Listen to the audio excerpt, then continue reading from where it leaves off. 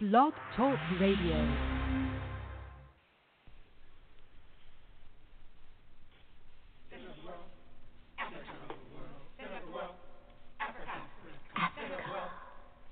Center of the world. Latitude 0, longitude 0. Planned by the Creator. Cisanthropus was the first man found on the earth. That earth was the motherland, Africa. We know that without total understanding of what happened in the past, it would be difficult to relate to the future. We know that within the structure of the music, there should be a message, and the message should be truth. So now, we give you Africa, the center of the world.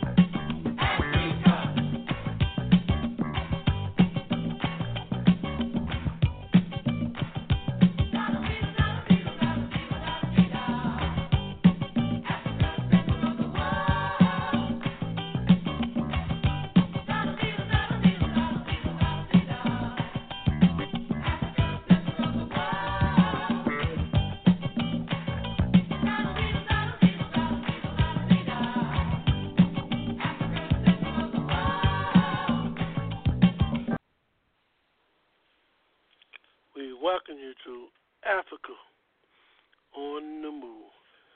As your host, Brother Africa, it is always an honor and a privilege to come into your home this evening to speak truth to power and to provide you with information so that you can use it as a tool for liberation.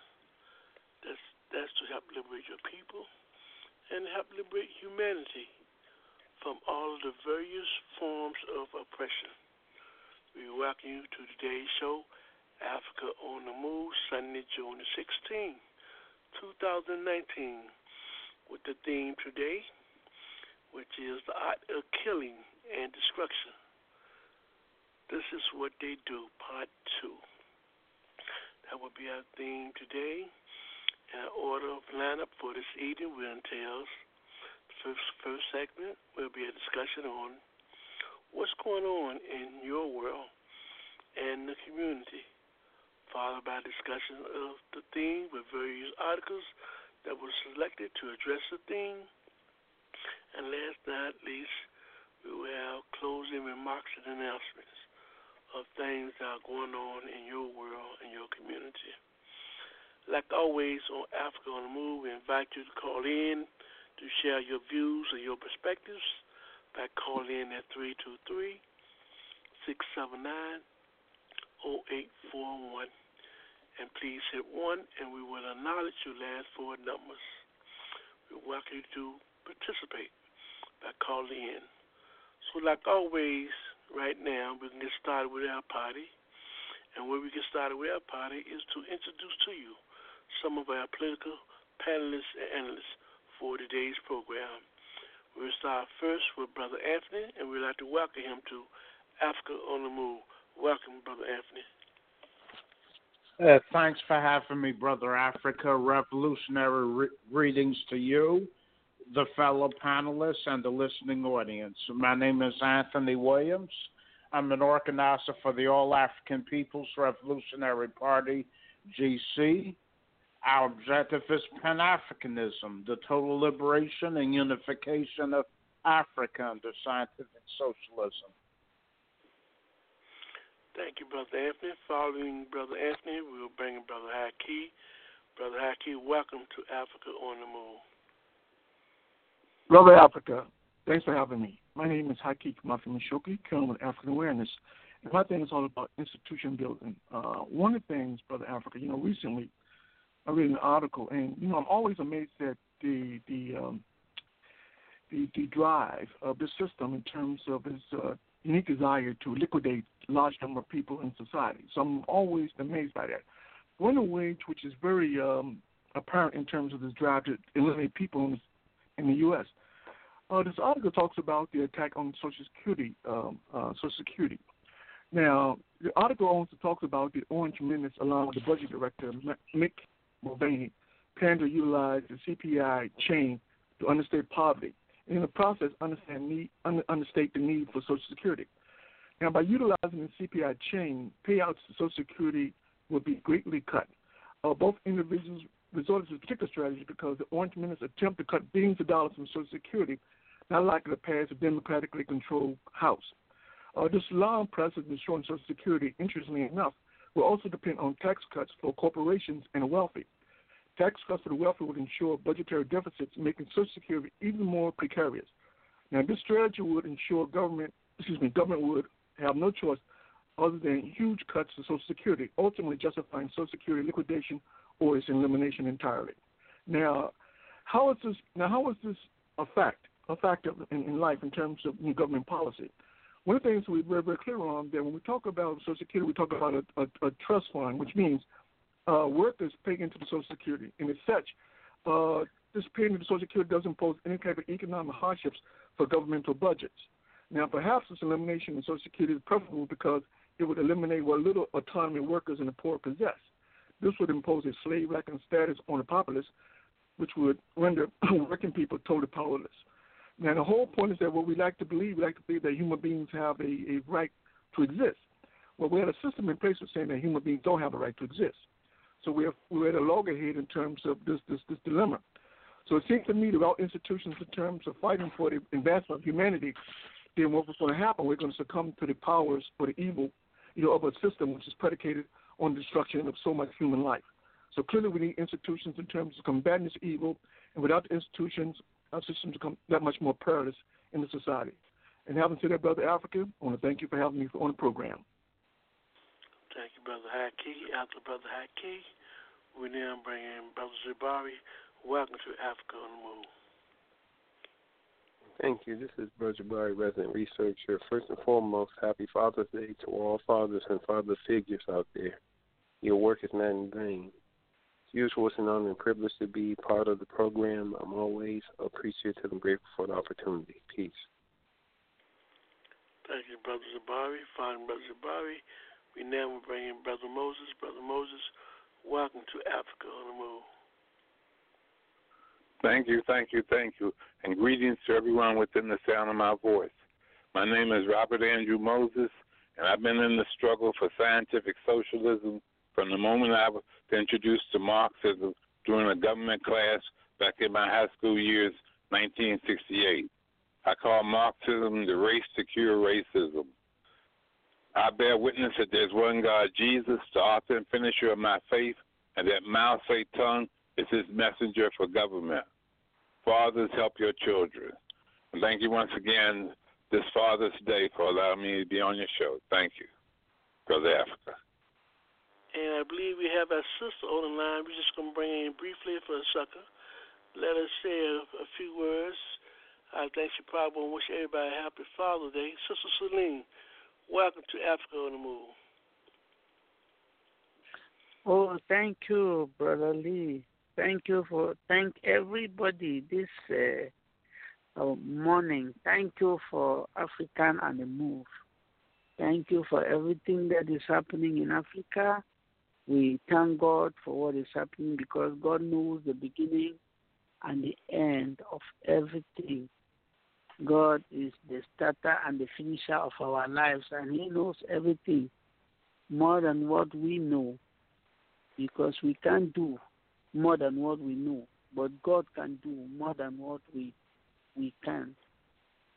Thank you, because God is taking care of every day at a time. Thank you. For us listening audience, we are live. There, our sister from Cameroon, Sister Celine. Okay, panelists, we'll go to each one of y'all and give y'all an opportunity to share with our listening audience in the world what's going on in your world and the community. Starting out with you, Brother Anthony. What's going on in your world and the community? Okay. Several things.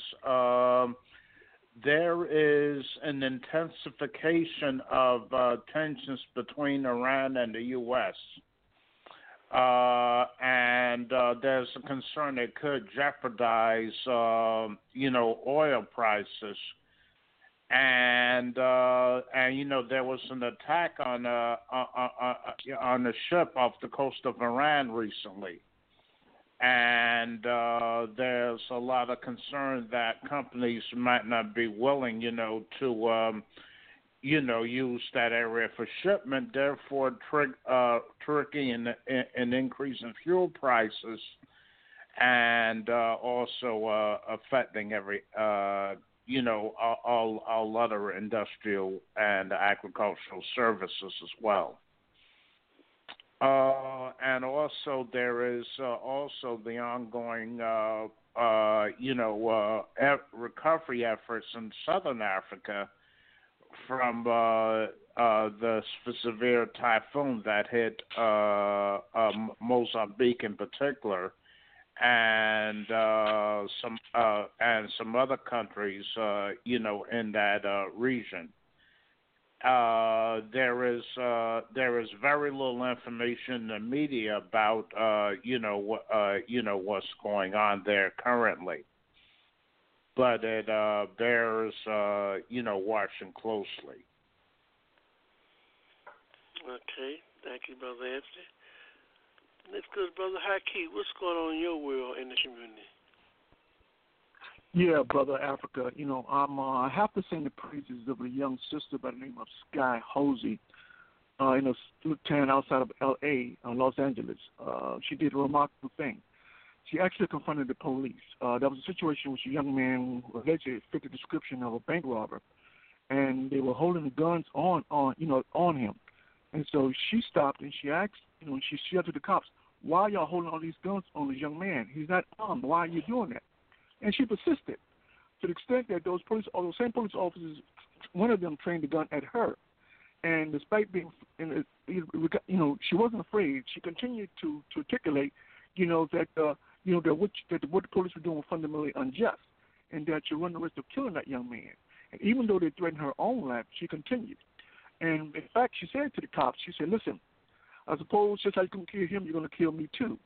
So the mere fact that she had that kind of chutzpah to stand up, in the midst of that kind of danger, and to articulate, that the killing of an unarmed, African man was simply unacceptable, speaks volumes in terms of not only her tenacity, but in terms of her convictions, in terms of what is right and what is wrong. And so we got to take our hats off to her, because perhaps without her presence, that young man could have very easily been killed. Now keep in mind, this young man wasn't guilty of anything, but of course, anytime they say we fit the description, we automatically treated as somehow we're criminals. So clearly, if she wasn't around, the possibility that this young man would scratch his nose or scratch his or rub his teary eyes, he could find himself dead as a result of what they perceived as a sudden movement. So thank goodness the young sister was there, to talk him, to encourage him, keep absolutely still, because she talked about the fact that her boyfriend was killed back in 2015 by the same cops. And so she was telling him, "They will kill you. Please don't move. Please don't move." So my hat goes out to her in terms of her fortitude, her tenacity, her bravery. To have those 45s pointed at you and persist in maintaining a sense of what is right. It speaks volumes in terms of what kind of character this woman possessed. So again, I just wanted to shout out to Sister Sky Hosey in terms of her fortitude. Thank you, Brother Haki. Going to Brother Jabari, what's going on in your world and the community? All right, can you hear me? Yes, we can. Okay, so recently Netflix has there's been a documentary that was on Netflix about a gentleman named Clarence Avant. And Clarence Avant was a mover and shaker in terms of the entertainment industry. And what most people don't know is he had a nickname called the Black Godfather. And the who's who of high-profile black entertainers have rubbed elbows with him for a period of 50-plus years. And I was reading an article that was discussing that Mr. Avant was able to get this kind of influence because there were certain elites that want him to put him in place to make sure that black entertainers were not going to do anything to tap into the radical element of the 60s. So this guy has been able to maintain a long influence in the popular culture arena in terms of black media because he was used to make sure that their music would be stymied and pacify the masses instead of enlightening them that a better tomorrow is possible. So it just goes to show how there's nothing that the elite will not use as a means of keeping certain people oppressed. Jabari, before we go to Sister Brother Moses and Sister Aline, before we come to y'all two next, I was just looking at a documentary on Clarence Avant. And one of the things that stood out for me was, for someone who don't know nothing about him, if the documentary is true and factual, the first line of the documentary that comes out in the movie is that he was a gatekeeper. And I thought that was really interesting, the word gatekeeper, because the question becomes, he's a gatekeeper for who? And as you go through the documentary, the end result is, yes, he was a gatekeeper, not only for the system, I mean, more particular, it gave me the sense that he was prop up and had a close relationship with what you call them, people who runs the government, so-called illegally, i.e. the mafia, etc. So I hear what you're saying. I thought it was interesting because during that time, I asked the question, how can one African brother become that powerful and that influential? Because this is how he was created. It was nothing that he arbitrarily did on his own. So I agree with you. I think that. And Brother Africa, let me just add to further your point. The article that I was reading made a mention that during that time period, we're looking at the 60s, that over 70%, this is an interesting claim it makes, over 70% of entertainers, they said, were under the influence of organized crime in one way or another. Mm-hmm. Whether it was breaking deals or just different facets of their livelihood. So that's very interesting in terms of how they at least make sure that those people who can uplift the masses, they try to find ways to keep their foot on their neck. Yeah, because I thought it was really interesting when you talk about, based upon that documentary, and that one thing he often said, and you hear people say this all the time, who's not really committed to the upliftment of their people, is they run the line that, they're about economic, making money. They ain't about no movement and no civil rights. It's about money. His whole thing was all about the numbers. So when you hear that kind of language, that kind of jargon, it sort of rings a bell in terms of these kind of individuals you need to be wary of. So that's interesting. But we'll come back to that later for those that discuss that. But let's go to Brother Moses and see what's going on in his world in the music community. Brother Moses, what's going on in your world in the community? Thank you. You and Jabari were discussing this certain social phenomena. I went to see Shaft the other night. It's pretty raw, and anyway, what you were saying about the gentleman reminded me of that movie and the lifestyles they try to depict. Anyway, certainly everything that's been mentioned has been good to know about. I think the census has gone to the Supreme Court. That section of the census where they're trying to add on citizenship, whether you're not a citizen. It's going to the Supreme Court. I think that should be interesting how they rule on that. I'll leave it right there. Thank you. Okay, we'll go to our Sister Celine. Sister Celine, what's going on in your world and the community? Brother Lee, Brother Moses, Brother Haki, I'm happy to be amongst you this time. Thank everybody who is listening to my voice. Things are not easy, you know. What is going on in my world, what is going on in my country. Since last time that we started this program, it has not been easy in my country. I tell you, these 2 weeks have been disturbed. Things are not moving. The only refinery in my country caught fire, I think almost 2 weeks ago, and we don't know what burnt it. And it has been disturbing us a lot. People are still being killed. People are still losing their houses. We are still losing our youths that are dying every day. People are still being displaced. Their houses are burned. We don't know who is burning. We don't know whether they are the secessionists or the army that are burning. I tell you, the war is continuing. In the Lord, Boko Haram also attacked many soldiers, and many of them were also killed. And they killed a lot of civilians, and many houses were being burned. So it's not easy in our country. Every day the refugees are increasing. The internally displaced people are increased. People are really suffering. So it's only God that will see us through, because it isn't easy. It isn't easy. Last week, as I told you that I was in Boya for the evaluation of our project, I came back to Yaoundé and my people complained. The people that I have around here complained that there was some little food. There were some things that they gave to share for them, and they were not giving. They were being marginalized by the people of their own country. So it's not easy. But I believe that one day, with our prayers that we are praying, God will bring a solution to this crisis. Because if there is the start of anything, then there is an end. Because one day is at a time. And every day has its own problems to carry. Whether they are good things or bad, every day has its own troubles to carry. So that's what is going on in my country. That's what is going on in my world. Thank you.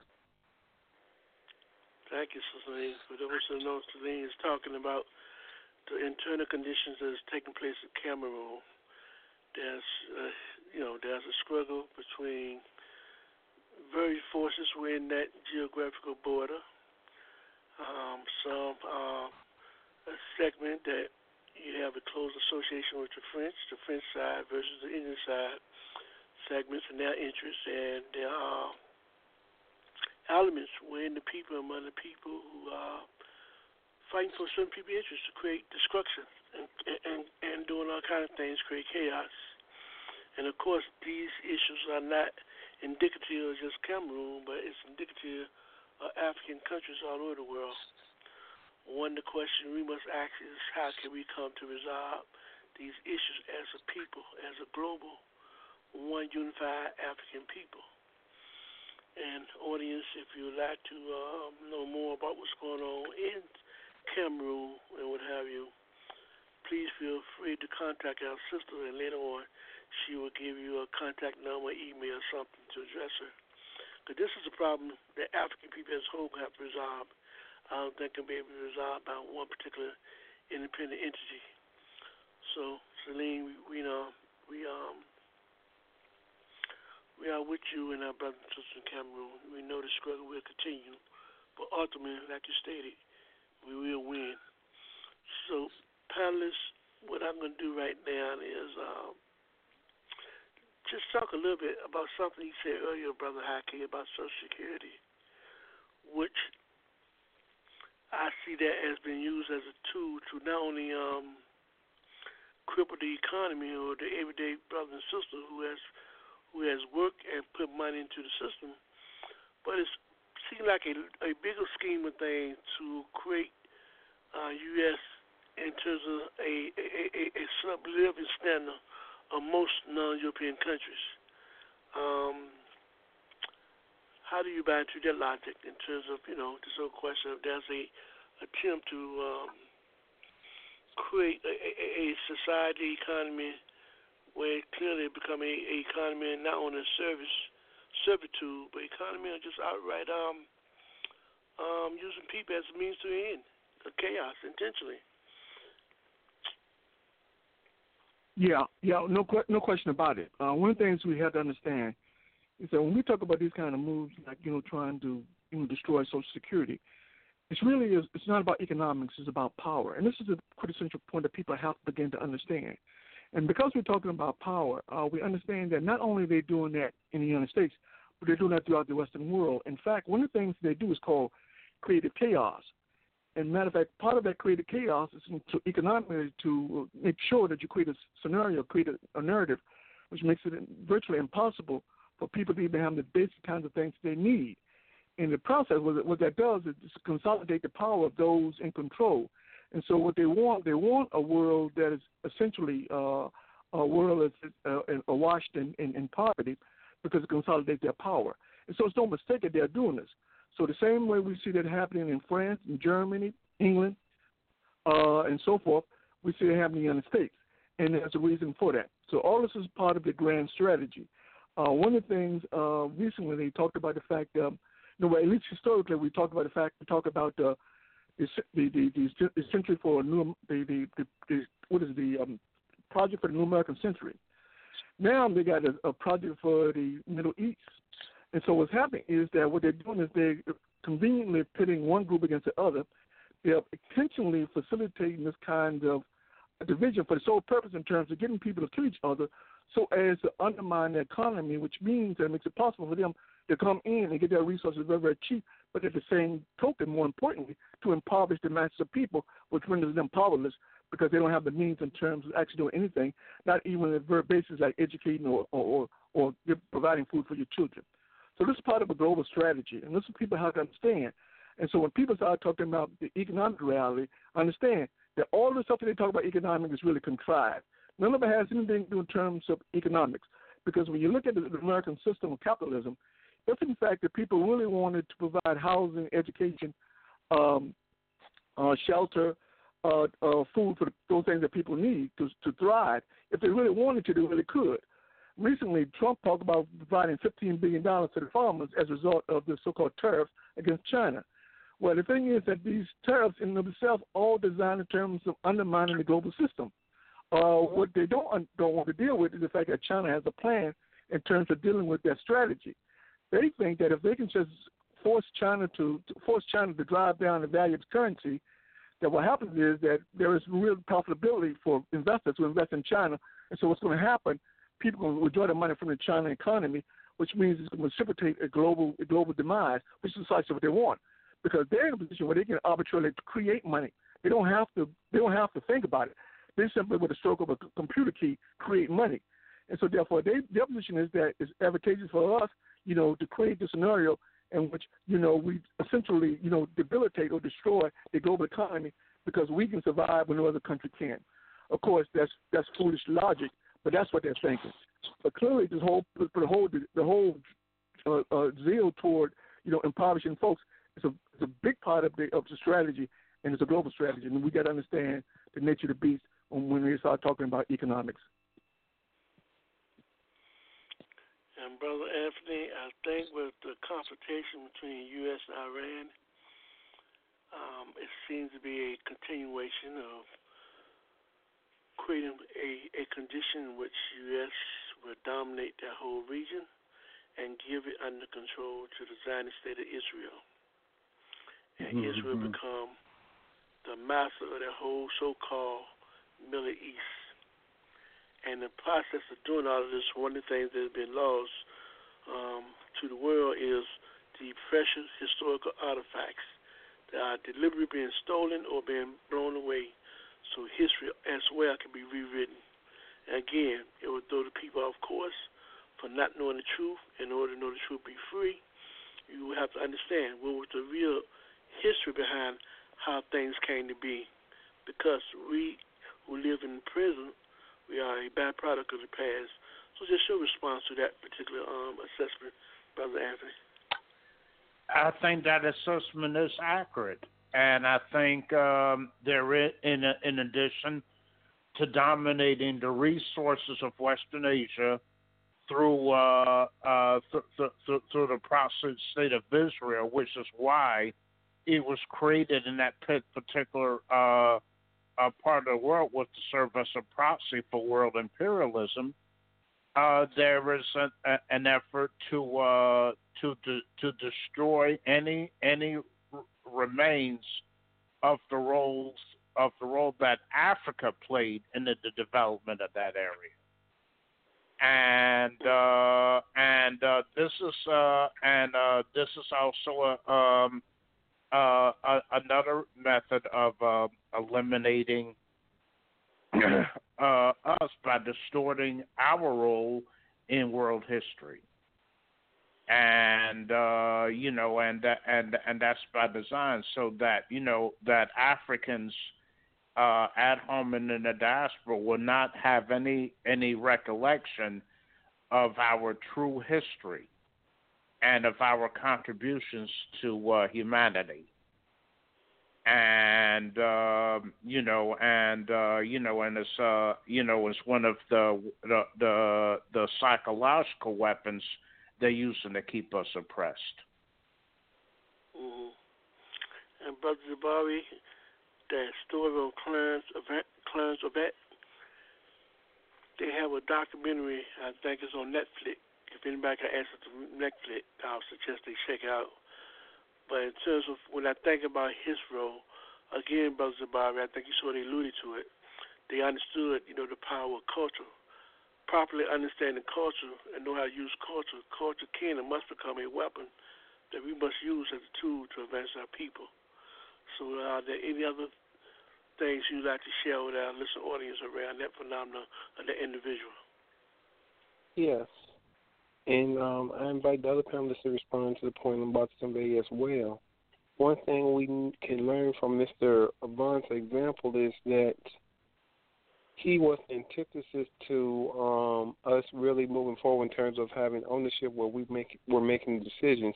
Because it's interesting when you look at it in terms of when he first rose to prominence, you have another example if you get a chance to look at the Sam Cooke documentary.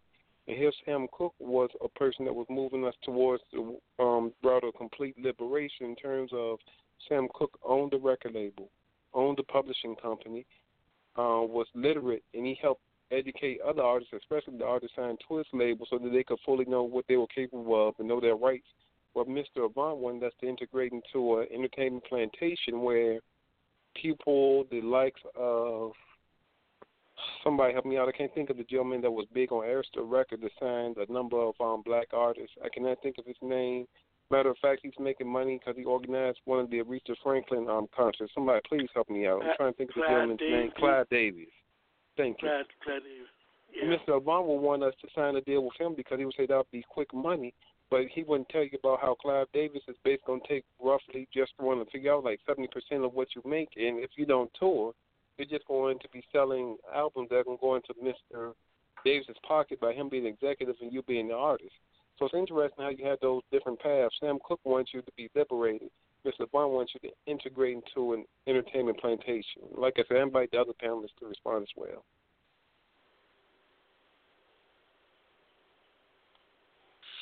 I don't know what is. Go ahead, Anthony. You go. Yeah. You go first. I would say that your assessment is accurate, Brother Jabari. You did, and you have. And those you have those forces that want us to stay on the plantation they are the anti-people, or they against the masses of the people that want to be able to be liberated and to advance, their culture and humanity. And this has been a part of the class struggle in the African community going back millennia. And it's part of what caused the Maafa, because there were some Africans that colluded with the European traffickers to force the working masses of African people into slavery. And one of the forgotten aspects of our history is that there were some Africans that profited off of that. So this sort of thing has a very long history, and the Avant Cook, Sam Cooke situation is a microcosm of that. Yeah, I think this class of pensing among African people is becoming more strident. I think the reason being is one of the things we talk about a decline of global capitalism. So which means that money is hard to come by, which means that if you're going to sell your soul as an African person, then you got to be extraordinary. You got to be extraordinary individual in terms of your willingness, to betray your folks. So the consequence, you have African people saying very outrageous kinds of things in terms of demeaning, humiliating their people. The guys that if they're very good in terms of humiliating African folks, then somehow there's a payday at the end of the rainbow. And, of course, there is. So they're always going to look out, the Western nations are always going to look out for Africans who are confused, those Africans who are so self-hating, who are so opportunistic, that they understand that if they vilify African people hard enough, then somebody white's going to come along and say, okay, well, here's some money for you. Just keep doing what you're doing, and I'll keep paying you. And so they understand that. And that is in part and possible because of the fact that the overall economy is in decline. And so in order to catch the eye of the Western leadership, of the elite, then those Africans who sell their soul got to be more outrageous in terms of, the kind of things that they say. As a consequence, when you look at these so-called black conservatives, the kind of outrageous things they say in terms of their desire to dehumanize or to debilitate or to destroy African people, they understand that if they weren't outrageous in terms of their presentation of African people, then there would be no money. And so therefore, the overall decline economy encourages them to become more outrageous in terms of their presentation when they talk about African people. So clearly this question in terms of class is a question that we have to be concerned with. And when we see it, we have to understand precisely what it is. And we got to understand the motivation of these kind of people. And clearly they do constitute a threat in community, because what happens is that the Western nations give these people visibility. And so as a consequence, these people's voices are projected throughout the world. And this kind of foolishness, gets played up. And so therefore they create this overall perception that African people, in fact, are happy with their own oppression, and that we feel that we can't do anything but accept their oppression because we're not capable in terms of resolving the contradictions that we face. So clearly, when we talk about this class thing, we got to understand that in part it has to do in terms of the decline of the global capitalism and desire of these opportunistic African folks, to capitalize. And Brother Africa, let me add another poignant fact that looks to how Mr. Avant was an agent. In the article I read that was describing his role in the entertainment industry as keeping people in line, it is a known fact that Mr. Avant raised over $1 million for one of Bill Clinton's political campaigns for president. And the thing you have to understand that's a contradiction to the progression of African people, because Bill Clinton was responsible for passing those draconian sentencing laws that worked adversely and incarcerated thousands upon thousands of African men to ridiculous sentences all throughout the U.S. He was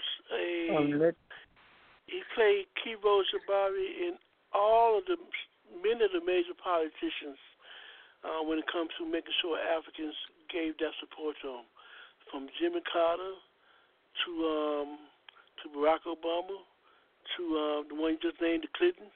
I mean, for one man to have all that kind of so-called illusion or influence, clearly it was orchestrated. But someone else had something to say.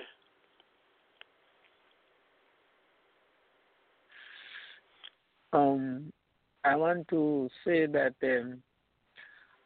until the Africans will realize that they are not supposed to be used by other people to fight against each other, because what is making Africa not to progress is that Africans don't realize when they are being used by the Western world, or that they will use our brothers to fight against the other brothers. Or people want to be, let me say, fighting for leadership, forgetting to know that you are destroying your own brothers and sisters because you want to be a leader. Leadership is something that comes from God. It's not under a struggle. And when you fight to get the leadership that God has not crowned you, you will never last for long. You will not achieve what you want, your goal, because God had not blessed you there. That is what is destroying Africa. And the next thing that I see is that until Africans will overcome money, because if money continues to overcome you, overpower you, you will use that spirit to do things that are not good. You will use that spirit to do things that are terrible. You can kill the whole world because money has overpowered you. Money is to be used for development. Money is to be used to help other people. Money is to use to create impact in the lives of other people. So if you allow yourself to overrule money, to overpower money, that's what will save Africans, because they always think that if I can have the money of the whole world, I will be the richest man, I will be the most powerful man, and then I will rule. And then why do you want to see other people suffering when you accumulate the wealth of the country alone, or you accumulate the wealth of your family alone, or you accumulate wealth? People keep thinking of wealth. They forget thinking of the human beings. They forget thinking of development. They forget thinking of how they can build Africa. If we can overpower money, if our people can overpower money instead of money overpowering them, then some of these things will be solved, because people will not use us to fight against ourselves again. That's what is destroying Africa. You know, Brother Moses, I would like to get your critique in terms of what you thought was the central major ideal or ideals from the movie dealing with Chef. I know there was different generations of chefs, and one of the things that's going on throughout the world is that many African images, people who have had maybe a perception of positive African images, they are now finding ways to undermine that perception of these positive images and redirect their images in the minds of our youth and our people. So I'm just curious in terms of your analysis of what did you see as the major idea that they want to convey from this movie to our young people audience today? Well, I think,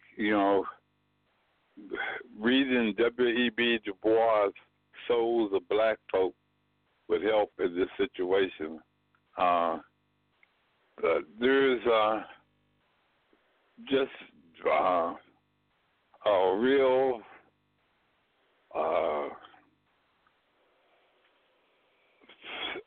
tragic situation ultimately in terms of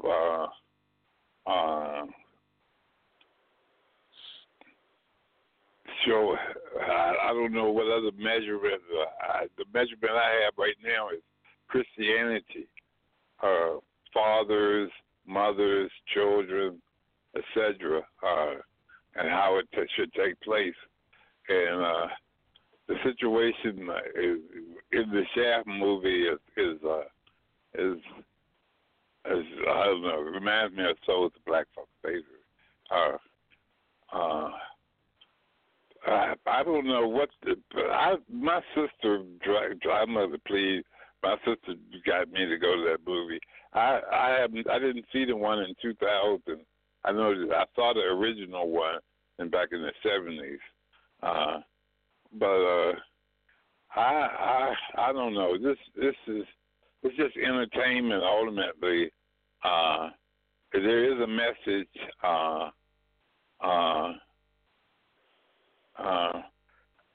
Certainly, the church is not part of the message, as far as I can tell. But it's an interesting movie, I guess. I mean, something to do, I suppose. Yeah, I just wonder why the industry saw a need to raise that image and deal with this concept of this so-called image of a shaft today versus what image they had previously produced in the past. Because as right now, if you look at many African leaders and images, positive images of African people, they are being undermined and being redefined and being attacked, and being redefined by them. Yes, Brother Brother Africa, could I ask something? Yeah, go ahead, Brother Anthony. Yeah, could I ask? Yeah, sure. It seemed to me, and you know, I saw the movie. It seemed to glorify gangsterism, and also it seemed to be, to me, somewhat disrespectful of women in terms of the language that was used throughout the movie. And you know, and the thing about it, though, it seemed like it runs counter to some of it's in the mold of the so-called blaxploitation flicks of the 70s. Even though not all the movies featuring Africans during the 70s were necessarily negative, but you had those counter images. Because Shaft is somewhat along the lines of a Superfly, if you will, and there was a remake of that a few years ago, if I recall. And so it seems like at the time when Africans are attacking each other rather violently, that there is an effort to resurrect gangsterism, in our community. Not that it ever went away in the first place, but there seems to be an effort to try to make it more palatable to our youth, which is a serious concern. I think to some extent, art imitates life sometimes. Clearly, this notion in terms of presenting African people as someone as, stereotypic terms, is something that Hollywood has always done. I think the latest movie is just a continuation of that. I think you have people who are not necessarily aware in terms of what's going on in the world, or who are able in position to actually analyze and critique, the issues of the day, but are more inclined to be concerned with things like vice, in terms of the women, the good times and the party and all that kind of stuff. So I think it's just a continuation of what Hollywood have always done in terms of its presentation of African people. I think that to the extent that people embrace these kind of images, I think it speaks to the kind of confusion that exists sometimes in the African community, where we actually, those among us who actually believe that what was portrayed on the screen simplifies or epitomizes the African state of existence, in the world. So I think it's a real problem. But I think that we shouldn't be naive to think that Hollywood would veer from that script because it served them well historically. Unless we, as a public who pay to see these movies, unless we demand, a much more wholesome presentation of African people and characters on the screen, then we get what we get what Hollywood wants to give us. So I think it was coming upon us to demand, movies like Black Panther or those movies which deal with the political realities in terms of oppressed people. We need those kind of programs to reinforce that message. So, but again, it's going to take us in terms of as a community working together to demand that that certain kind of images of portrayed on the screen. Panelists, I would like for a few minutes we could talk just a little bit about this whole concept of success. What is success and what it look like? Because as the conditions get worse for our people, they will continually to use the mass media to define what success should look like and try to direct us in those areas.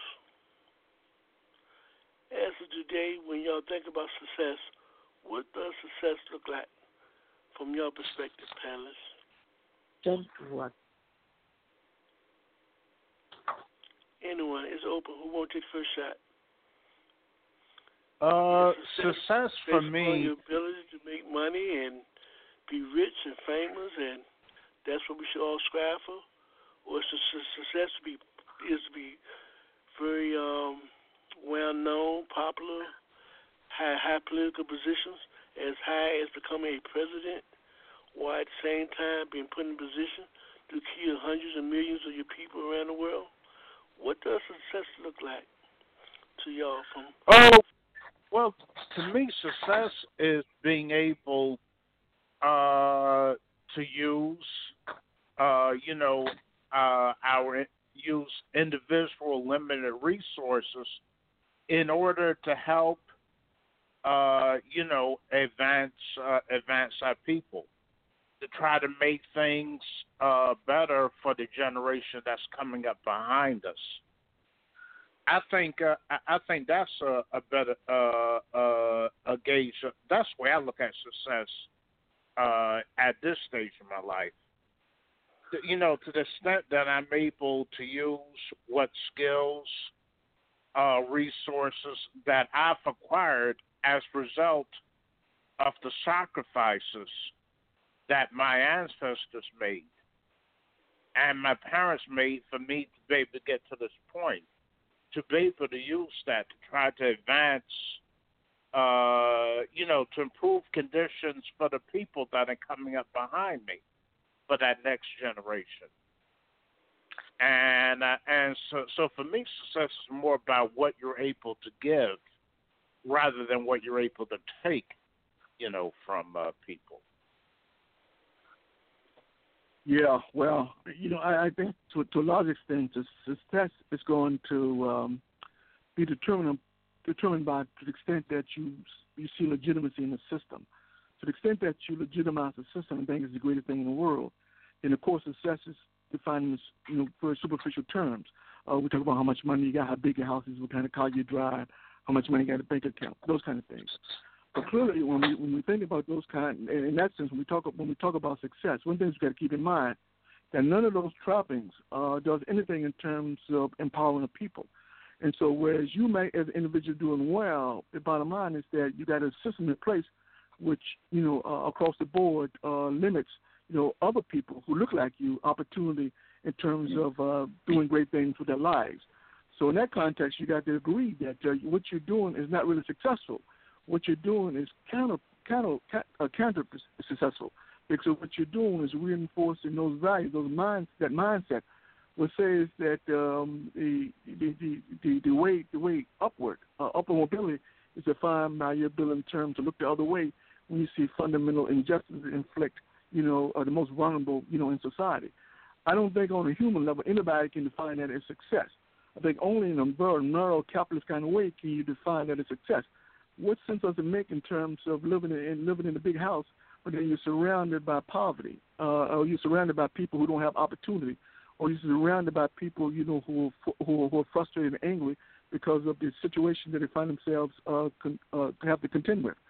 So I think that we have to have a much broader understanding in terms of what success is, in the sense that what we can, as Brother Anthony said, if we can create conditions to make sure that the brothers and sisters behind us grow up to be the best human beings they can be, then we can say, you know what, we were successful. When we can create the institution, we create those conditions in the community, which says that, you know, that we're going to help you in terms of achieving things like academic excellence, things like in terms of respect for women, things like compassion, empathy for humanity. If we can instill those kind of values in human beings, then that is truly successful. Because in the long scheme of things, that is what's going to save the planet. That is what's going to save humanity. Not the superficial bullshit about what kind of car I got, what kind of house I got, or how much money I got in the bank account, how many women I got. None of that esoteric bullshit is going to do anything in terms of empowering people. It's not a damn thing in terms of saving the planet or empowering humanity. So we have to have a different definition in terms of what success is, and reject that Western notion that success is only measured in material kind of way. Jabari, Moses, Salim, what does success look like to you? What does it look like? Certainly, I would say that the ability to accomplish one's goal is considered success. And one's goal is a very, very idiosyncrasies of different people. It differs. It's a philosophical problem, ultimately. I mean, a true meaning of life problem. And you know, as a Marxist, obviously serving the people is the greatest good and the greatest goal. And the more one's able to do that, the more accomplished one is. And that's how I see it. Thank you.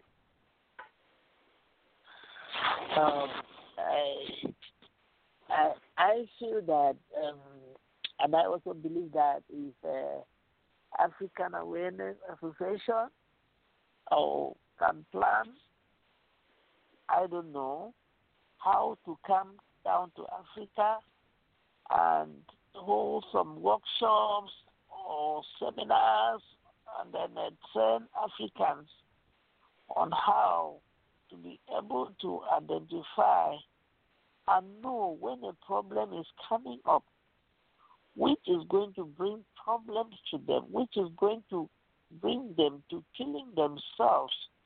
Okay, let me say, to train them on conflict management, how they can handle their own conflict.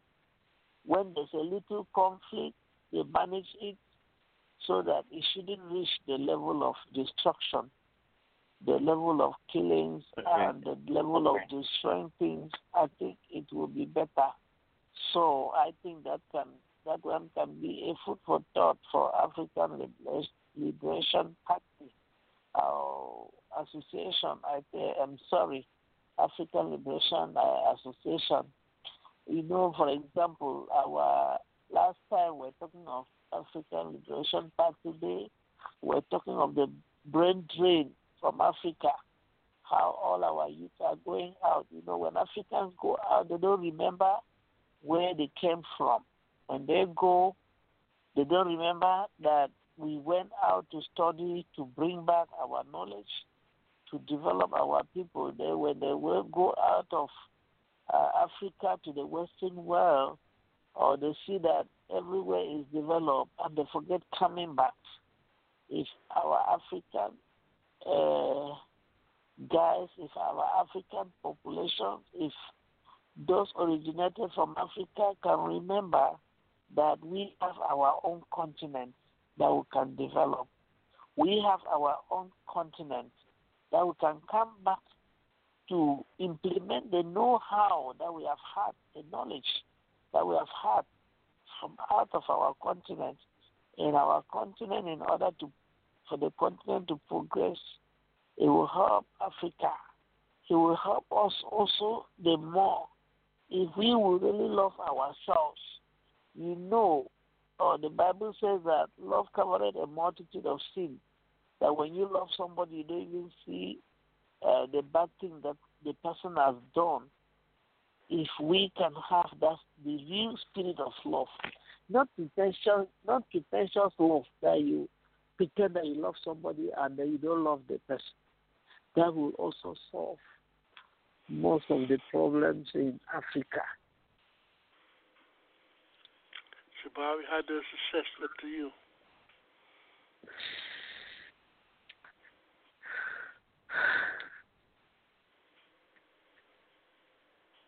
Can you hear Jabari? Okay, while we wait for Jabari, what we're going to do right now, we're going to take a station break. We're going to pause for this calls. And when we come back, we're going to make a transition. We're going to make a transition to discuss today's theme, the art of killing and destruction, part 2. The first article is titled Trump Unlock Venezuela, a timeline of U.S. sanctions, violations against Venezuela. We're going to pause for the call, so we'll be right back, and you are listening to Africa on the Move.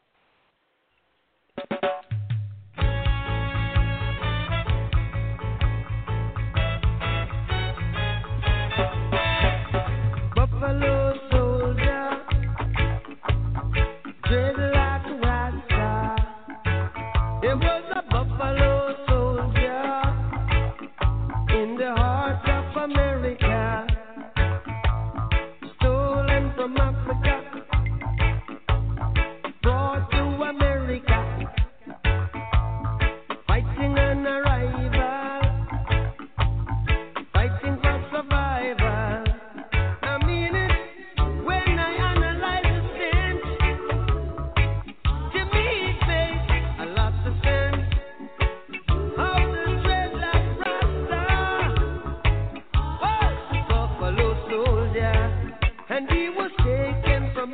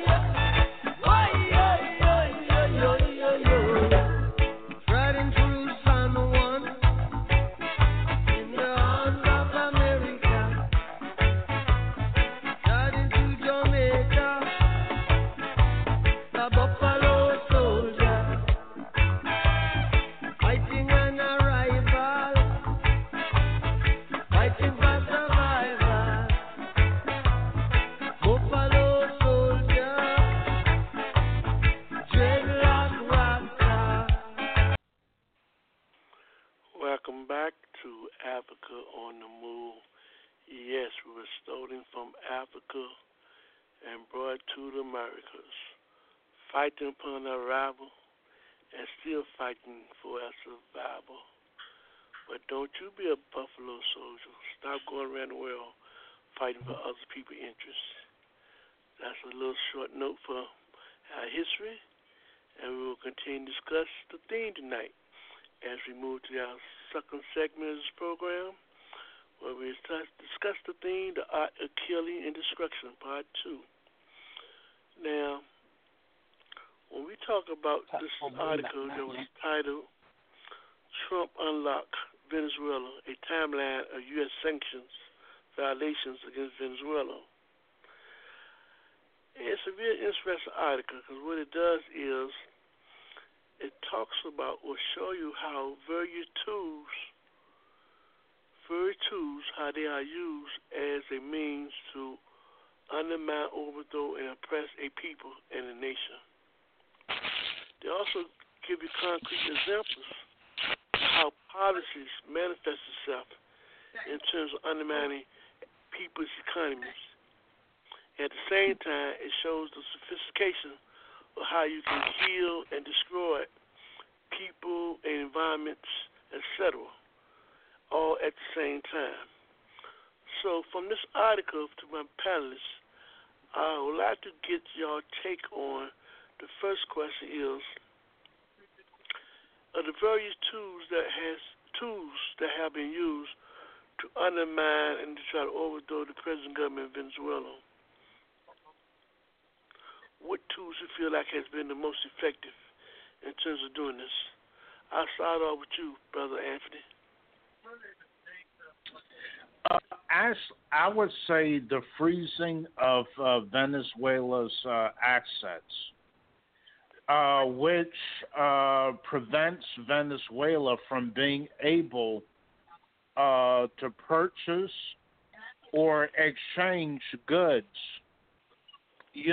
from that come from the labor of the people of Venezuela, because it is their work and labor that gets the petroleum out of the ground and prepares it for shipment to be refined to these various other products.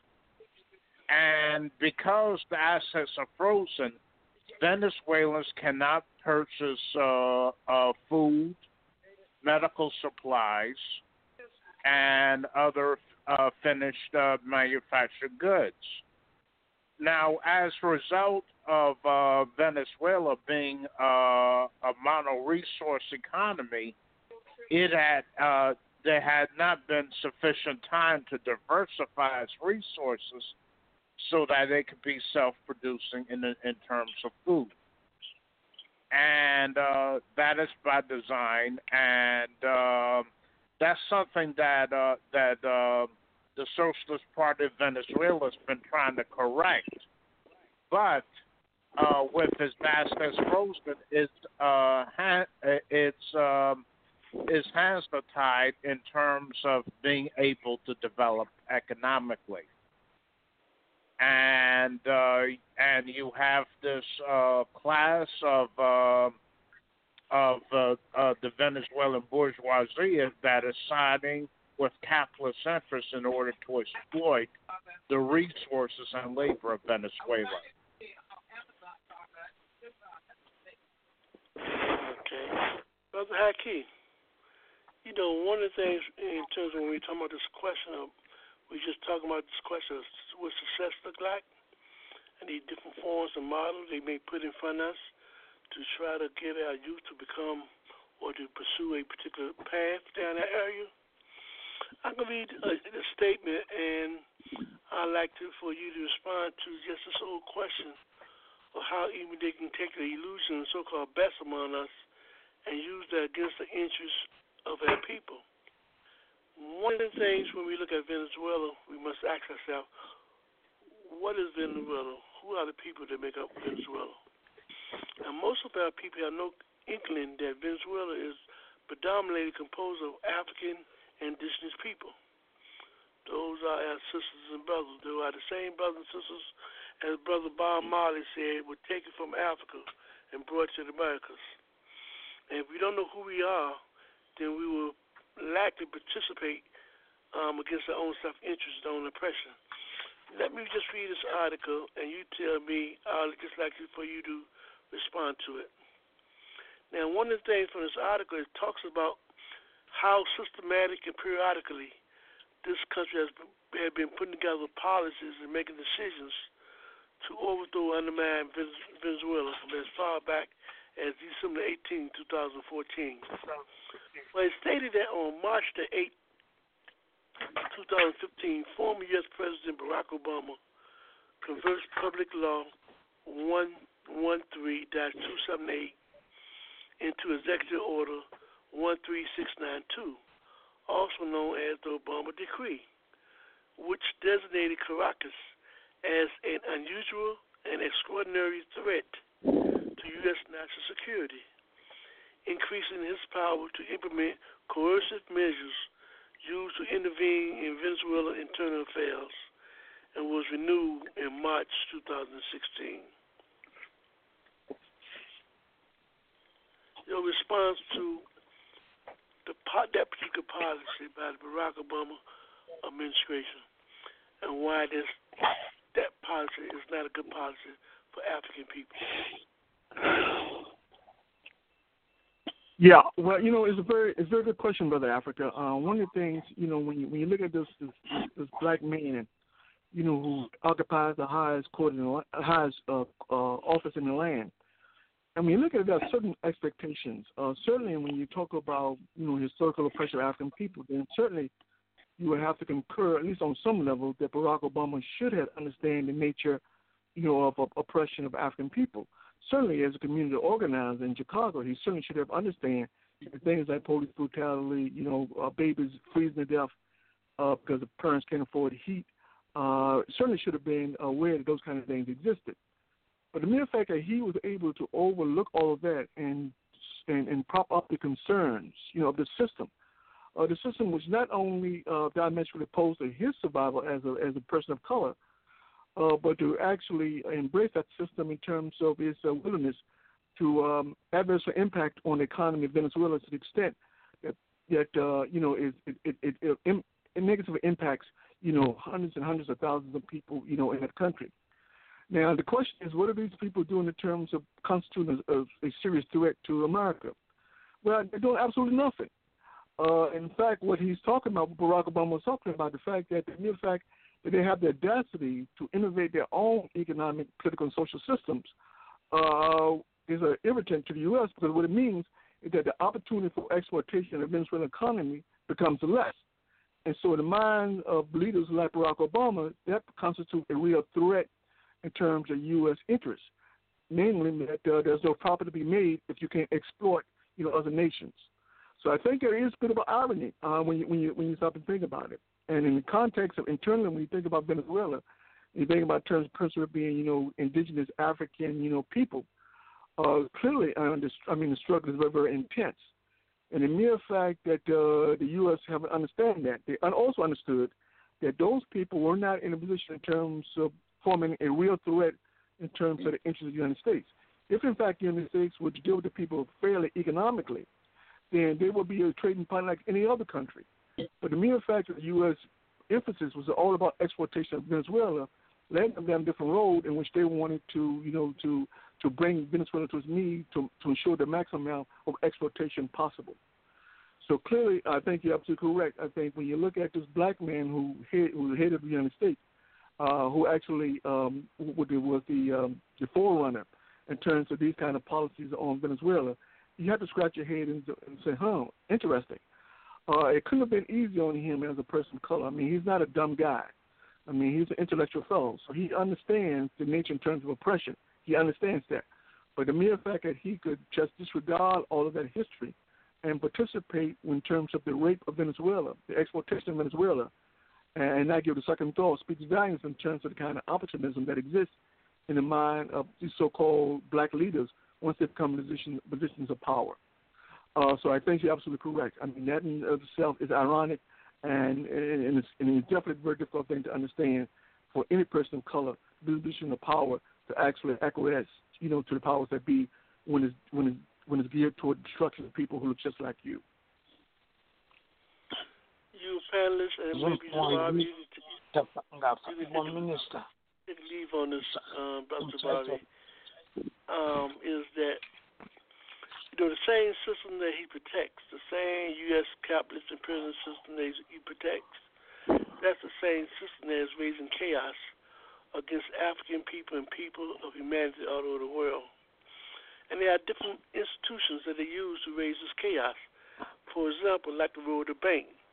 In July 2016, the U.S. bank, Citibank, stopped issuing foreign currency accounts to Venezuela institutions in the U.S., affecting the Central Bank of Venezuela, that's the BCV, which placing Venezuela with the highest financial risk in the world at 2,640 points, despite Caracas paying off $63.6 billion in external debt and obligation. So here you have a country trying to do the right thing, but yet they use the leverages of various institutions, such as the bank in this case, undermining Venezuela's ability to function. So, Sabari, when you read this article, what were some of the other contradictions that came to your mind about this whole scenario, how they are at war with Venezuela and trying to make us think that Venezuela is the enemy to everyday working people? Well, one thing you have to take note of is, how is J.P. Morgan going to speak on a debt that supposedly wasn't repaid yet? You look at the numerous times they were fined because of their finicky fiscal transactions and how they have ripped off a number of their customers. So you got to understand that this is clearly antithetical to humanity moving forward, because of the makeup of these entities that are trying to attack a people who are trying to be progressive, self-sufficient, and set an example for the world, and don't want to do anything but give to the world and create possibly to have some semblance of humanity, and not be so individualistic and territorial. Okay. Other panelists would like to respond to that question? Yes, I would add that it's an example of how finance capital dominates the world economy, which is what imperialism is: the domination by capital of the world's economy. The fact that the U.S. capitalists are using the banks in order to prevent Venezuela from conducting business transactions, and therefore, getting the medicines and food that it needs in order to heal and feed its people, speaks to the power of the domination of finance capital, which characterizes imperialism. And reading through this list of sanctions gives an example of how that works. And when a country does not comply to the dictates of the forces of imperialism. Okay. Brother Moses, one of the things this article points out is how embargoes, the U.S. embargo, can become very effective by forcing other countries and nations to not collaborate with Venezuela and other nations. Speaking about the U.S. impact as relates to its embargo against Venezuela, as a citizen of this country, what are some of the concerns you have as relates to the unjustness of these kind of policies, like this embargo that not only do they have against Venezuela, but they have it against other countries such as Cuba, North Korea, etc. What do you take from these kind of tools that are being used to oppress other countries? First of all, we have to understand that ideologically, capitalism allows you to see certain things in the world and not see certain other things in the world. Just because of the ideology that if one defends it, then one's logic can only come up with let's embargo Venezuela, let's isolate Cuba, this is the mentality that comes out of that ideology, and Barack Obama certainly, was a capitalist. There's no question. He never said anything different, so why should anybody assume anything different? And the embargoes are always hurt the people. Like whether it's in Iran or wherever, it's the people that suffer, and I think it's always unjust. Thank you. Yeah, but the flip side of embargo, Brother Robert, Brother Moses, is that it also impacts on people in the United States. So often the media represent embargoes as something that inflict punishment on the other side of the world. But in fact, when you look in terms of the cost of living right here in America, the cost of food, that it has an adverse impact on the masses of people right here in America. They're not going to tell you that, but people can feel it. So clearly, when you talk about these embargo policies, it undermines, the very notion in terms of competitiveness or trade. So this notion in terms of embargo is nothing more than simply saying that it's all about power. And so the pursuit of power is all that matters. And so when they engage in embargoes and it impacts on American citizens, they don't care about that because that's not important.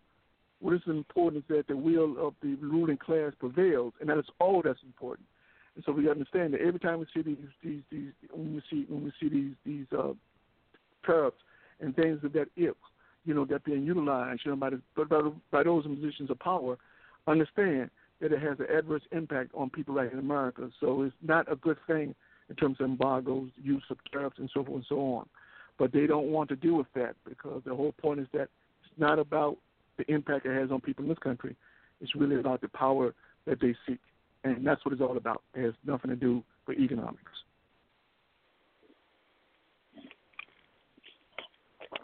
Paris, one of the contradictions in this policy is that one of the sophisticated ways of how you can create destruction and kill people is by not allowing countries to get basic medical supplies, such as insulin, that your people may need to take care of their health needs. And this is one of the things that is going on in Venezuela, and they're doing it to other countries, such as Cuba, etc., Zimbabwe, etc. Now, we have empathy when it comes to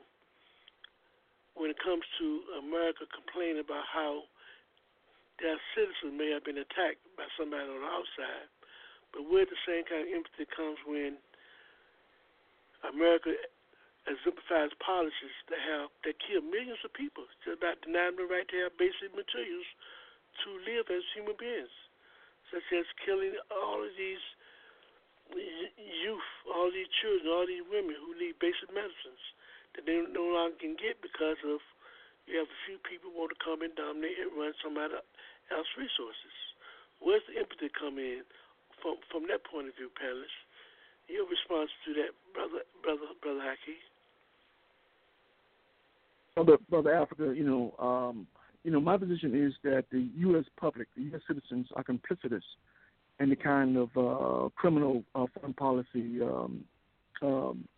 demonstrated by the U.S. government.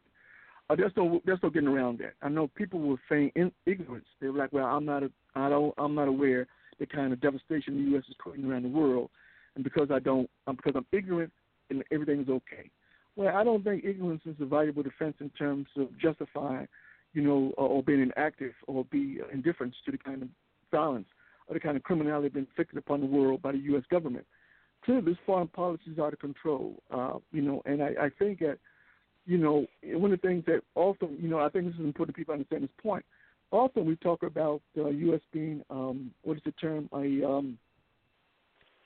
American exceptionalism. Well, people don't understand American exceptionalism has nothing in terms of doing with American being exceptional. What American exceptional historically meant was that back in the 30s, communists was surprised at the given fact, given how the government screwed its own people, that despite being screwed by its own government, that the people supported the government anyway. And so the American exceptionalism was that, damn, how ignorant are the American people to step out of here and allow themselves to be exploited and take it with a smile. So I think the same kind of logic applies when we look into the U.S. foreign policy. When you look at this kind of devastation created, by the U.S., and I'm assuming that most people have a television.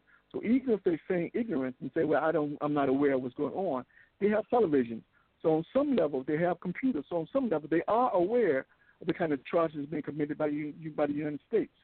But what they don't understand is that ultimately, all of this maneuvering by the United States, or particularly foreign policy, they have to understand that all of this is for naught. Eventually, this is to come home, as Malcolm X would say, all of these maneuvers, all these strategies will come home to roost, which means that you're going to pay a price because of your inability in terms of fighting for those things which are right, those things which are humane, those things which are moral. And so there's a price to be paid by the American public because of your inaction. And this is what people have to begin to understand. People, for some reasons in America, are quite, as long as the perception is that you're doing it to people of color, then they're quite comfortable to be ignorant, or at least feign ignorance. Well, you know what? But at some point, given the fact that while they're doing these horrible things around the world, they're also banked in the U.S. economy, which means that those same atrocities committed against people around the world have to come home because in order to maintain control, in order for the system to maintain some longevity, in order for it to exist, it has to inflict the same kind of violence and destruction against its own population. And this is what people don't understand. They think that they're doing something clever by supporting us or giving tacit support to U.S. foreign policy in terms of all its destructiveness. At what point do we learn history? At what point do we begin to understand, that we have no obligation but to stand up and fight against this insanity? Because we do so in our own self-interest. And this is why we have to do it. And stop thinking in the fact that this kind of pain inflicted by the U.S. on other countries around the world it somehow makes you immune from the same kind of pain. Ultimately, the same kind of pain is when it comes here. It's important we understand that fundamental historical fact. Could I add something to that, Brother Africa? Yes, go ahead, Brother Anthony. I think when I want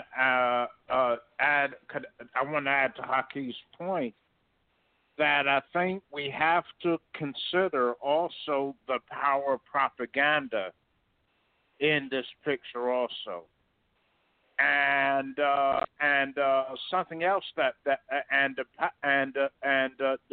U.S. ruling class has very powerful propaganda tools at its disposal to make people go along with U.S. policy. The first being the educational system that a majority of citizens are subjected to, and another being the mass media. And something that Malcolm X pointed out many decades ago. U.S. capitalist propaganda is so powerful that during World War II, they could make the U.S. hate the Japanese, and love the Germans and love the Chinese. And after World War II was over, they changed their propaganda and made the U.S. love the Japanese and the Germans and hate the Chinese. So he was using an analogy to show how powerful imperialist propaganda is in terms of making the U.S. people love or hate or despise whoever the ruling class wants. Brothers Jabari and Moses, can y'all speak to this issue of this misconception and this outright lie on Venezuela not having a Democratic elected president. Based on the last election, it's well documented that he received over 67% of the people vote. Whereas in the United States, we know that 50% of the people or more don't even participate in the election process, which means that you are electing people inside the U.S. who may have no more than 20 or 30% of the so-called elected votes for those who can vote. So what do y'all make of this big lie about this whole question of Maduro is not the legitimate president of Venezuela? Well, certainly it is just that, a lie. Part of the bourgeois propaganda machine to discredit the government and justify a coup. The elections took place. I believe the Carter Institute, was there and certified the elections more or less. And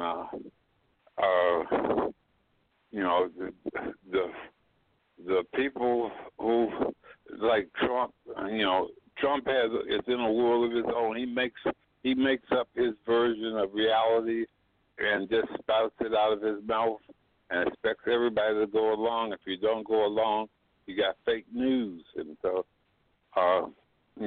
this is just propaganda. I mean, of course he was elected. There was no doubt about it when it happened. This reactionary movement is bound to fail ultimately. Thank you.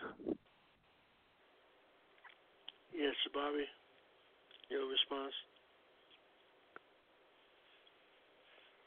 It's always amazing how those who try to teach others about something. So here it is. On one hand, you have a Western superpower who does a sham job of ensuring fair and impartial elections, criticize individuals who take great pride in being able to have elections where the majority of the people participate and their will is reflected.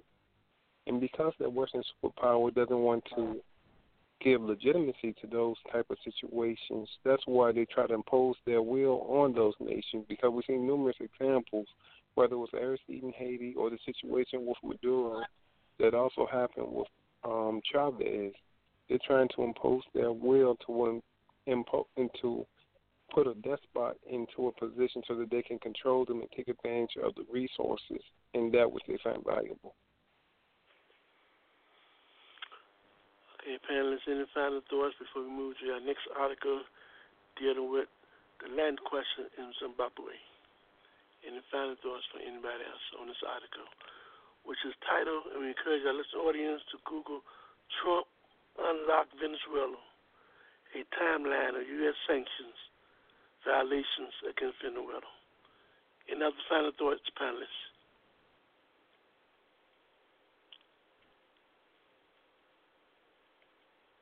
Okay, what we're going to do is we're going to pause for this cause, and when we come back, we're going to talk about this whole question of land questions in Zimbabwe and how does this relate to our theme of the art of killing and destruction, part 2.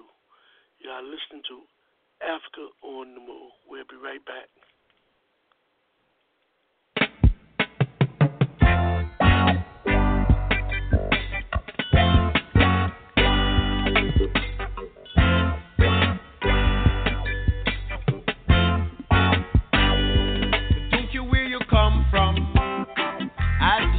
You're a black man, you're an African. No mind your nationality, you have got the identity of an African. 'Cause if you come from Clarendon, and if you come from Portland, and if you come from Westmoreland, you're an African. So don't care where you come from, as long as you're a black man, you're an African. African.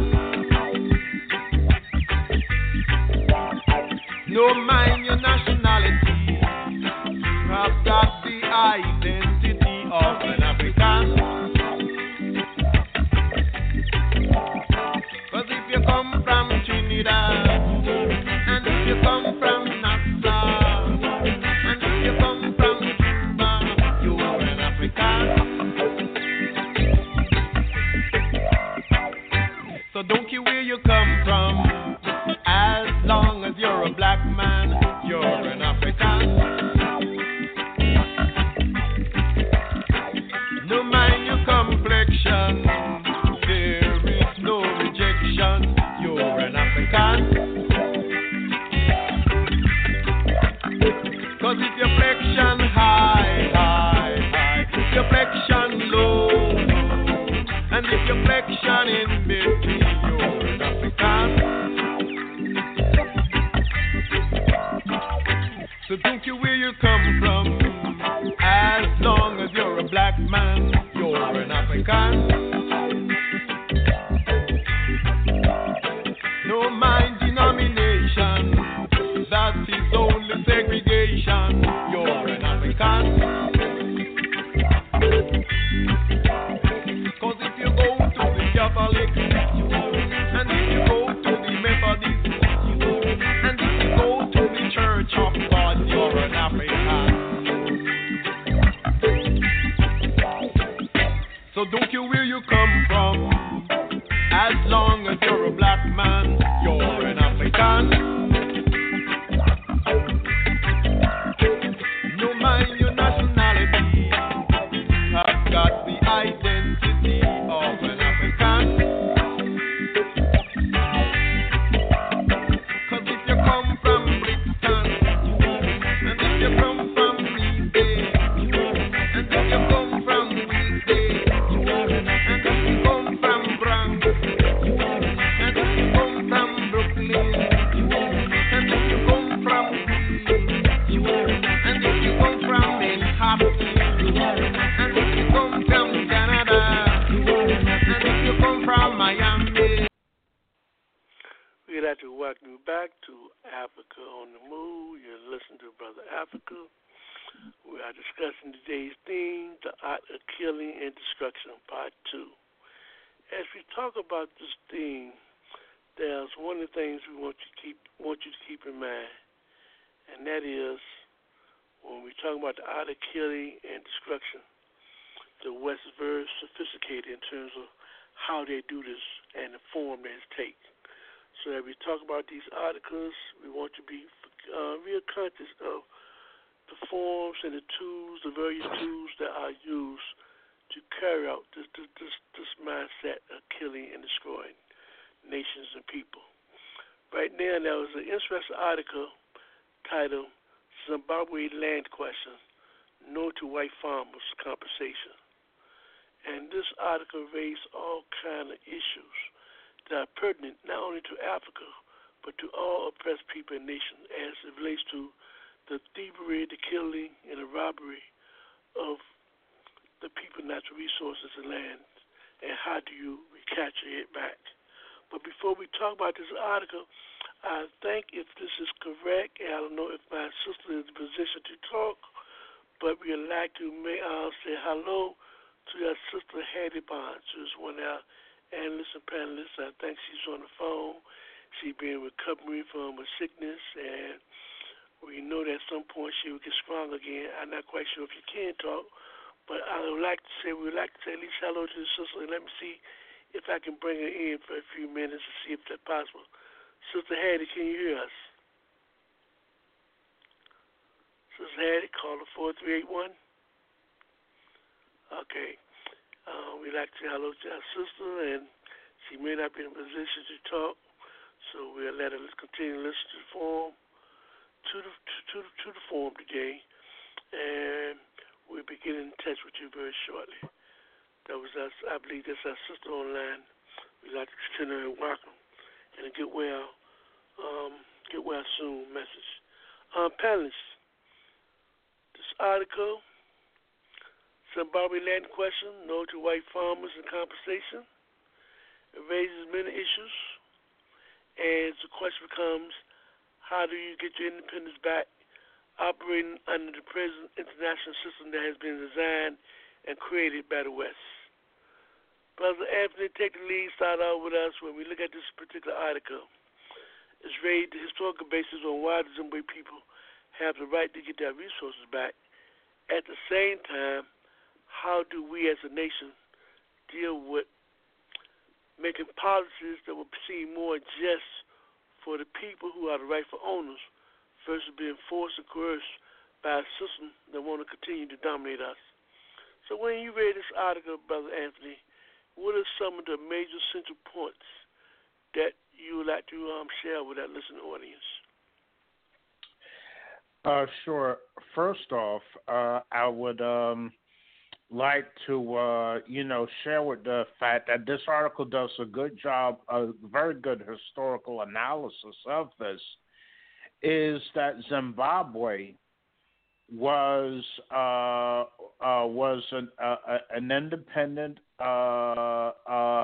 a geographical entity located in southern Africa that had its own history, own people, and culture prior to the European incursion during the late 19th century, and that it was European settler colonialists, primarily from Britain, that came in and took over what we know today as Zimbabwe. They took a majority of the arable land and displaced the Africans that were living there. And real briefly, there was a war that lasted several decades. And because the people were war weary, let's see, some of the fighting forces came to an agreement called the Lancaster Agreement, brokered by the U.S. between Britain and the fighters in Zimbabwe to grant Zimbabwe its independence. Under the condition that the fighting would cease and that the Africans would recover their land through a willing buyer, willing seller agreement, which the British reneged on later later on during the 80s as time went by. Some of the veterans of the Zimbabwe independence struggle got fed up and started seizing land that was occupied by these European settlers, and that pressured the Zimbabwe government, led by ZANU-PF, to enter a land distribution arrangement in which the land was taken from the settler colonialists and redistributed to the African masses. In response to this, the U.S. and Britain initiated a blockade of Zimbabwe starting in the 90s, and it continues to the present day. And similar to the blockade against Venezuela, it made it almost impossible for Zimbabwe, to use its resources to purchase finished manufactured products, agricultural products, or medicines that are vital for for people's survival.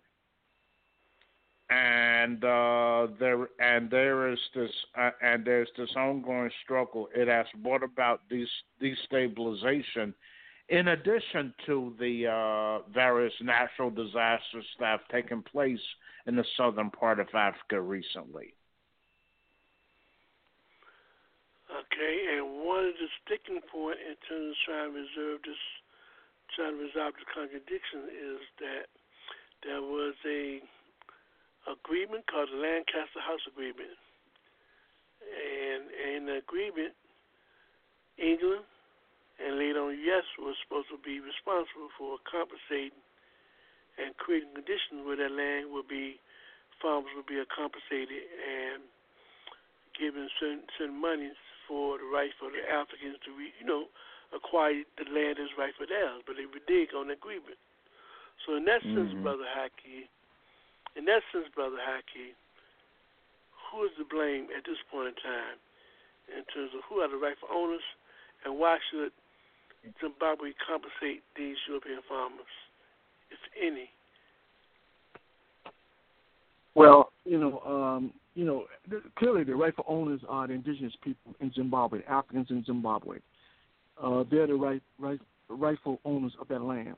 Clearly, I think one of the problems was that I think philosophically, I think what happened was that Zimbabweans, try to do it according to the policy or laws established by the UK, which says that we're going to do this a particular way. I think they were optimistic that the UK would actually follow through in terms of its promises. What it failed to recognize is that there's nothing honorable about the UK.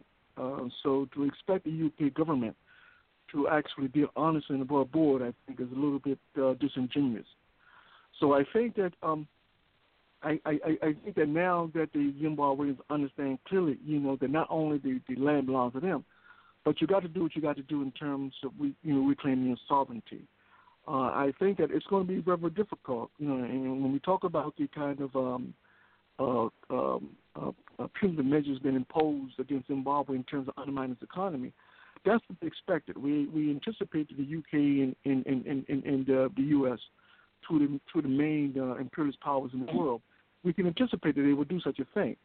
So I think it's part of growing pain. I think it's something that Zimbabwe has to deal with and understand that, have incorporated into their thinking. I think, more importantly, what they have to do, they have to begin to educate their people, make damn sure that the people understand this could be a long-term struggle. This is a protracted struggle, and that we got an adversary abroad who's going to do everything it can in terms of undermining, our development. But we got to move. We got to move forward. And one way to certainly move forward is to reclaim that land and dispense with all this nonsense about, trying to negotiate with the settler colonialists. Clearly, those who want to stay in Zimbabwe are going to abide by the changes because they realize that there's a new day in Zimbabwe. For those who are adamant that the old way of doing things, that this white privilege crap continues, for those people who think like that, then it's best for them to understand clearly that it's best for you to be on your way to move to Australia or back to the UK or wherever, and continue your racist BS elsewhere. But it won't be tolerated in Zimbabwe. So I think Zimbabwe leadership got it right. They have to pursue in terms of reclaiming that land because the land is in fact so important in terms of your autonomy. So, and I'll close with that, Brother Africa. Brother Moses, in order for the U.S. to lift their sanctions from Zimbabwe, based on his article, it seemed to be asking Zimbabwe to submit itself in a state of servitude, a state of slavery. Is that acceptable to you? No, I don't think Zimbabwe should be kowtowing to any of these Western imperialists.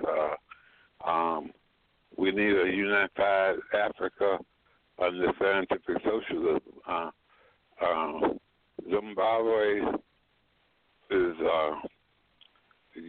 struggling to maintain their independence from foreign domination, and this always angers the imperialists. And so it's nothing new. They've been under the gun, like Haiti was under the gun, as the article also points out, when Haiti being an independent country and trying to assert itself in the world, and the forces that finance capital and the forces that be are determined they're going to exploit, and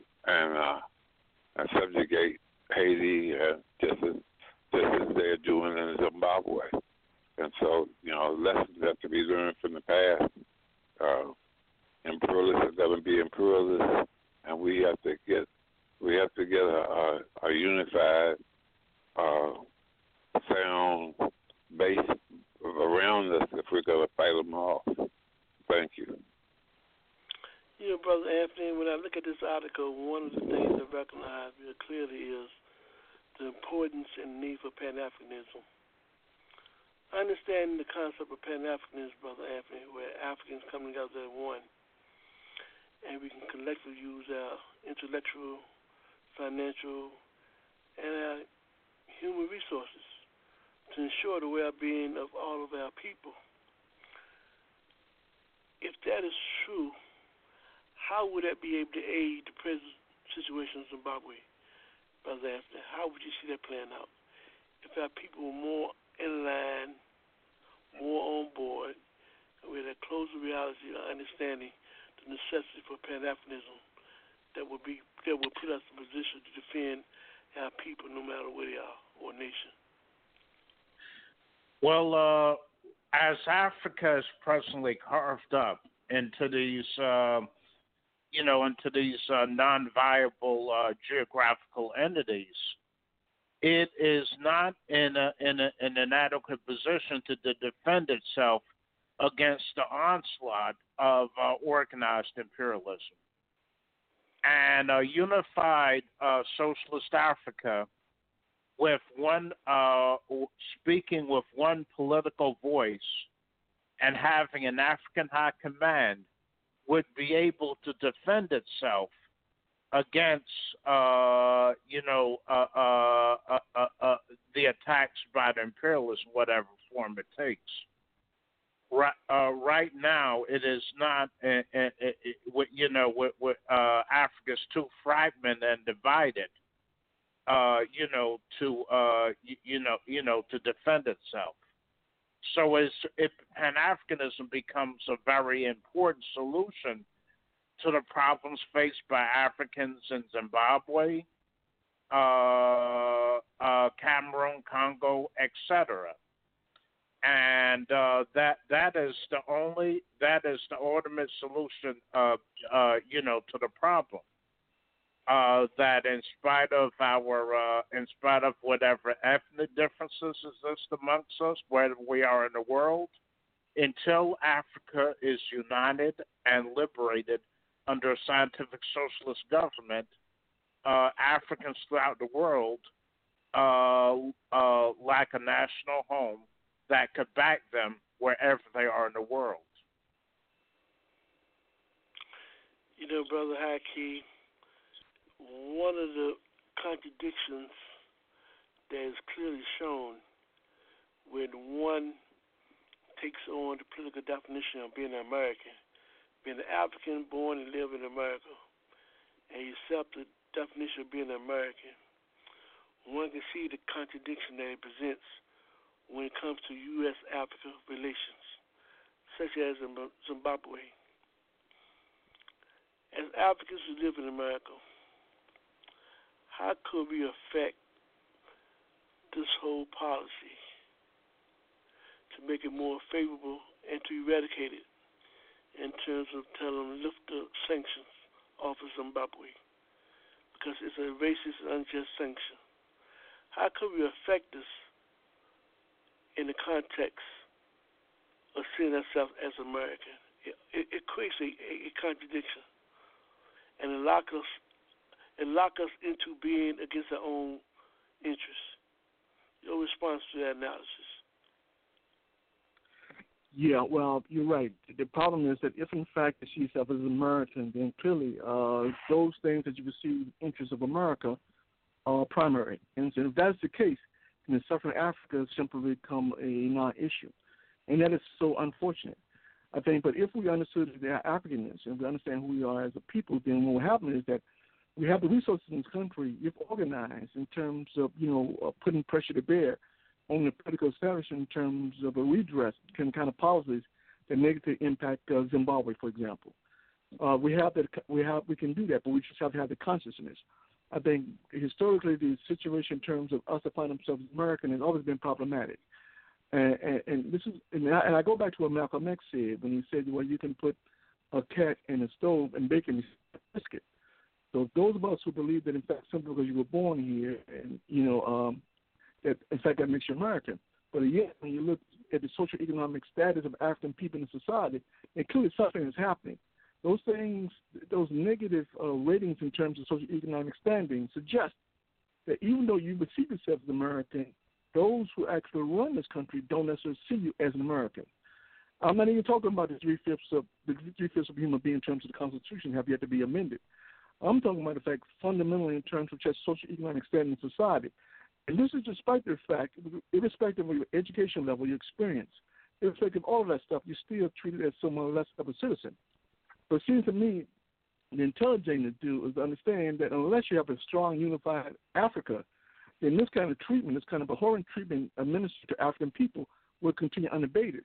And so irrespective of how big your house is, or how much money you make, how big your car is, the bottom line, the opportunities in terms of being truly all you can be are greatly jeopardized or greatly minimized, by a system that's adversely across the board, diametrically across the board, opposed to the interests of African people.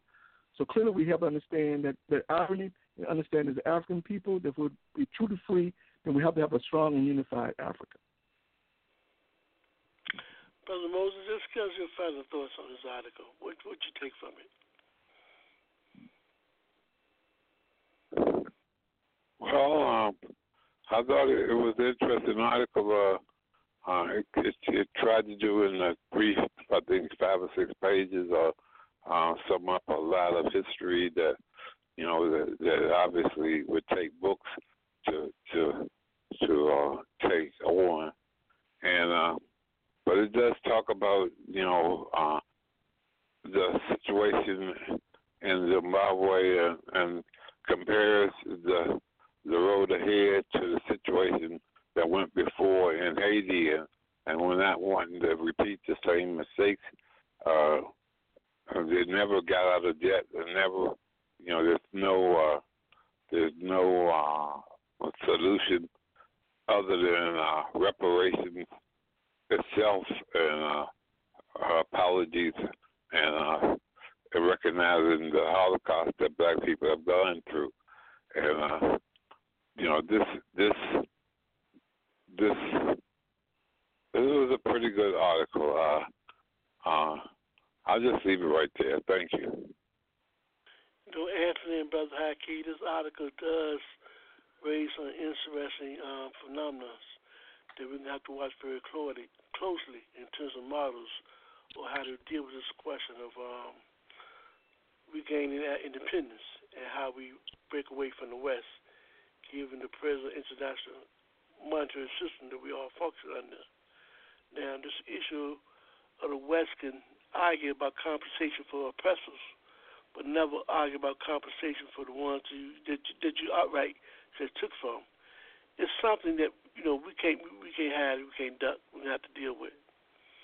And how this take place, I think will have the impact on other nations and future generations in terms of how we address this important issue of the land question and who are the rightful owners and why we should be able to have our resources under control. Your response? Yeah, well, unfortunately, one of the characteristics of settler colonialism historically is that when settler colonialists come to take over a people's land, they have no intention of leaving. And that has been proven throughout history in the case of the U.S., Canada, Australia, New Zealand, Israel. They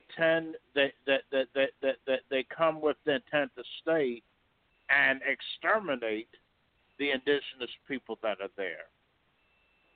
So it's going to be a difficult fight, but it's necessary that we wage this with the intent of winning, and that can only be done through independent political mass organization, and ultimately Pan-Africanism, it stands to that problem. it is going to be a hard battle, and we're going to have to do it, with our allies in order to defeat an enemy as well organized as imperialism is.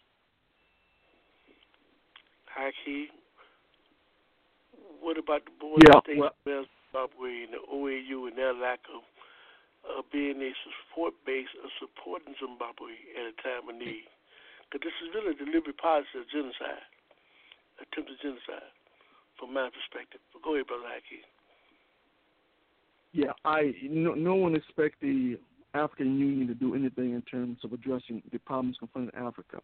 One thing I will say, fortunately, they did at least decided to create this common market in Africa, in which African states would increase the trade among themselves. That is a positive first step. So hopefully they'll do more of that. But ultimately, what's going to happen? You have to have a central bank to control your currency, to control your resources. Without the central bank, then you're at the mercy of West, borrowing from the West, and that is unfortunate. But I think also, Brother Africa, I think that when you talk about the kind of wholesale raping of the land, of the stealing of African resources. Of course, you're right. No one ever talks about the hundreds of trillions of dollars the Western nations owe Africa for this plunder and this theft of their resources. Nobody ever talks about that. But they're quick to talk about the fact that Zimbabwe owed the settler colonialists money for land that was stolen from indigenous people. So clearly, without a strong, unified Africa, none of these issues can really be addressed. And until we receive that, until we get that strong, unified socialist Africa, then pretty much Western nations are free to pick off individual African states and bend them to their will, and which serves to destabilize the whole continent. So we have to have a strong, united Africa with a central bank, control its own currency, controlling its commodities, the price of its commodities, in terms of being the only viable way in terms of Africa to fight back. Once that happens, in Africa will be on its way in terms of achieving the historical greatness that's always been exhibited by the great continent of Africa. Okay, panelists, we're done. We can pause for the calls. When we come back, we'd like to have your final thoughts and send out a positive message to our sister Hattie. We'll be right back. You're listening to Africa on the Move.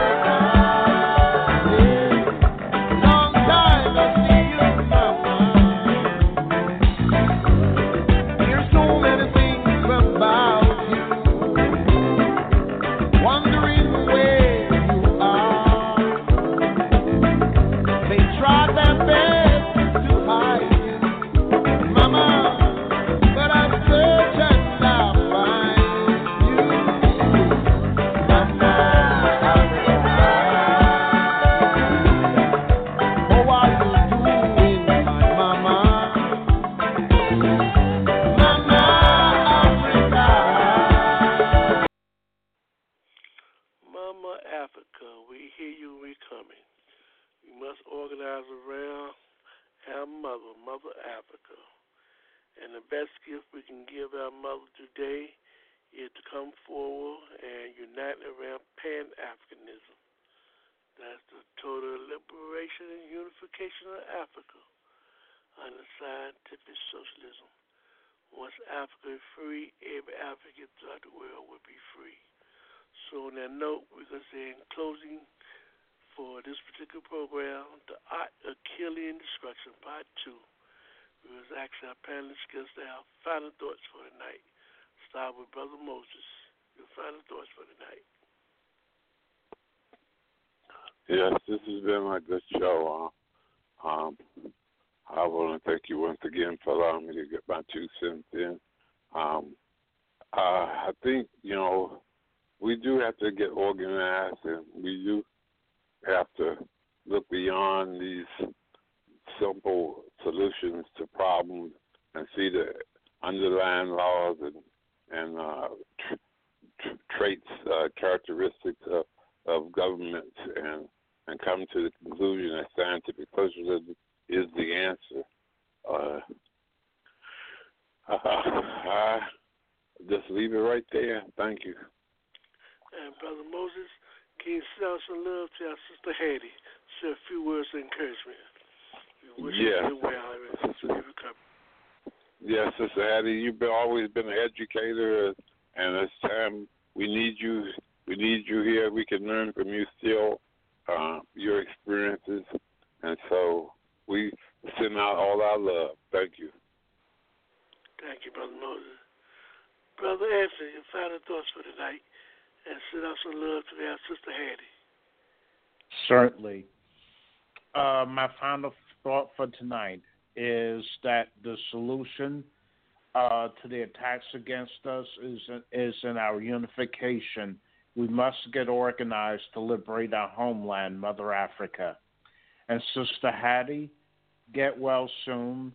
I wish you a speedy recovery. Stay strong. Thank you, Brother Anthony. Brother Aki, your final thoughts tonight, and send out some love to our Sister Hattie. Yeah, of course we love Sister Hattie. Sister Hattie, stop jiving around and come on back. You impose order. When you're in the program, so we need you back. So get well. My final statement is this. I think, recently in France they gave this guy Eric Gogi. They gave him. They're talking about 4 months in prison. Supposed to have been a leader of the Yellow Vest, and of course, the Yellow Vest doesn't have any formal structure. So therefore, to claim that this guy is some leader of the Yellow Vest speaks volumes in terms of strategy to divide the Yellow Vest movement. So my words to Yellow Vests is remain strong, continue doing what you're doing. It's having an impact on the system. To those in America, it's important that we get organized and we create similar kind of structures right here in America, because the situation is becoming very, very critical. And as always, Brother Africa, I encourage people to please unravel the matrix. And have a good night. We'd like to thank the panelists and analysts for today's program. And as always, thank you, the listening audience, for allowing us the opportunity to come to your home to speak truth to power and to value some information. Hopefully that you can use it as a tool for liberation, to help liberate your people and to help liberate humanity for all of the various forms of oppression. We encourage all comments and questions that you may have concerning this program, and others, by emailing us at africaonthemove2@gmail.com. Until next time, let's all remember to strive to go forward, backwards never. You've been listening to Africa on the Move. We'll see you next week.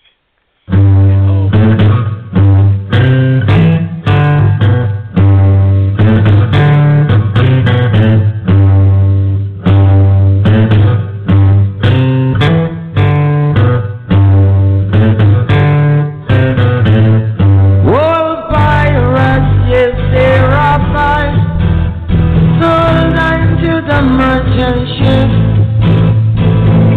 minutes of the 55.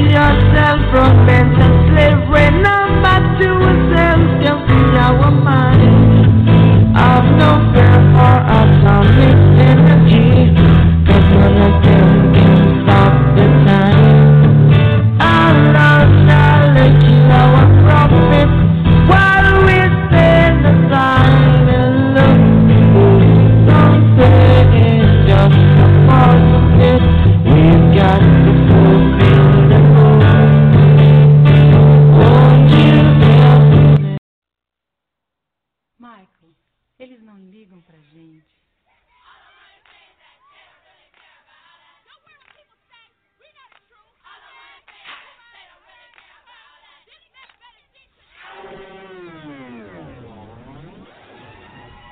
Michael, eles não ligam pra gente.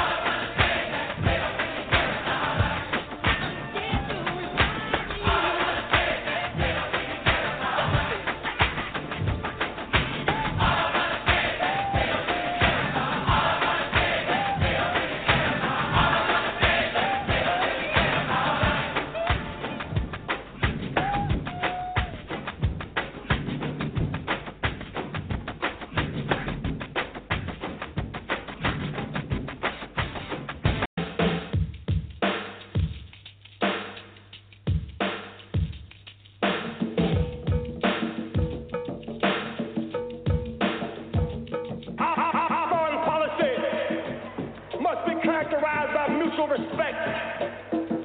Our nation at its best feeds the hungry. Our nation at its worst,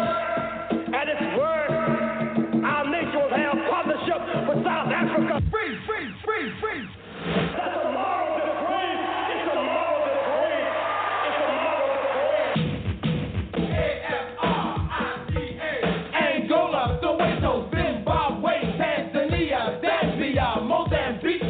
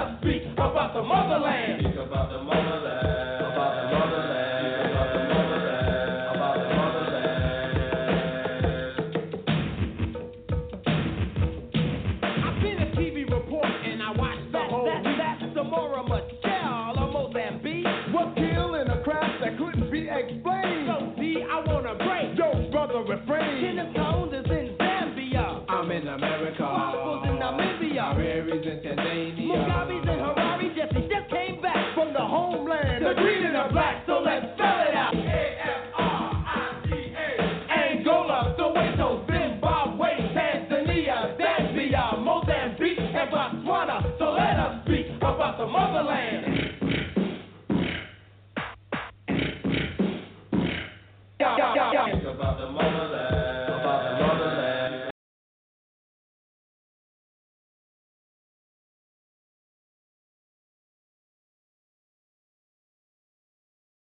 If you think of the Middle East in this modern time, you can't help but say the word Palestine. People there have lost their land, some have lost their home. They live in other countries, their freedom almost gone. Palestine needs her freedom. Palestine needs our love, needs our love. Palestine needs her freedom. Palestine needs our love. There seems to be no answer to give us the reason why people cannot live, so no one has to die. We've got to take a stand for freedom, take a stand for truth, take a stand for justice. That's what we've got to do, 'cause Palestine needs her freedom. Palestine needs our love, needs our love. Palestine, Palestine.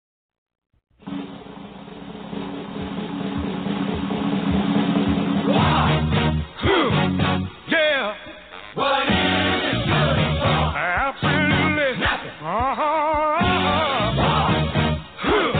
Yeah.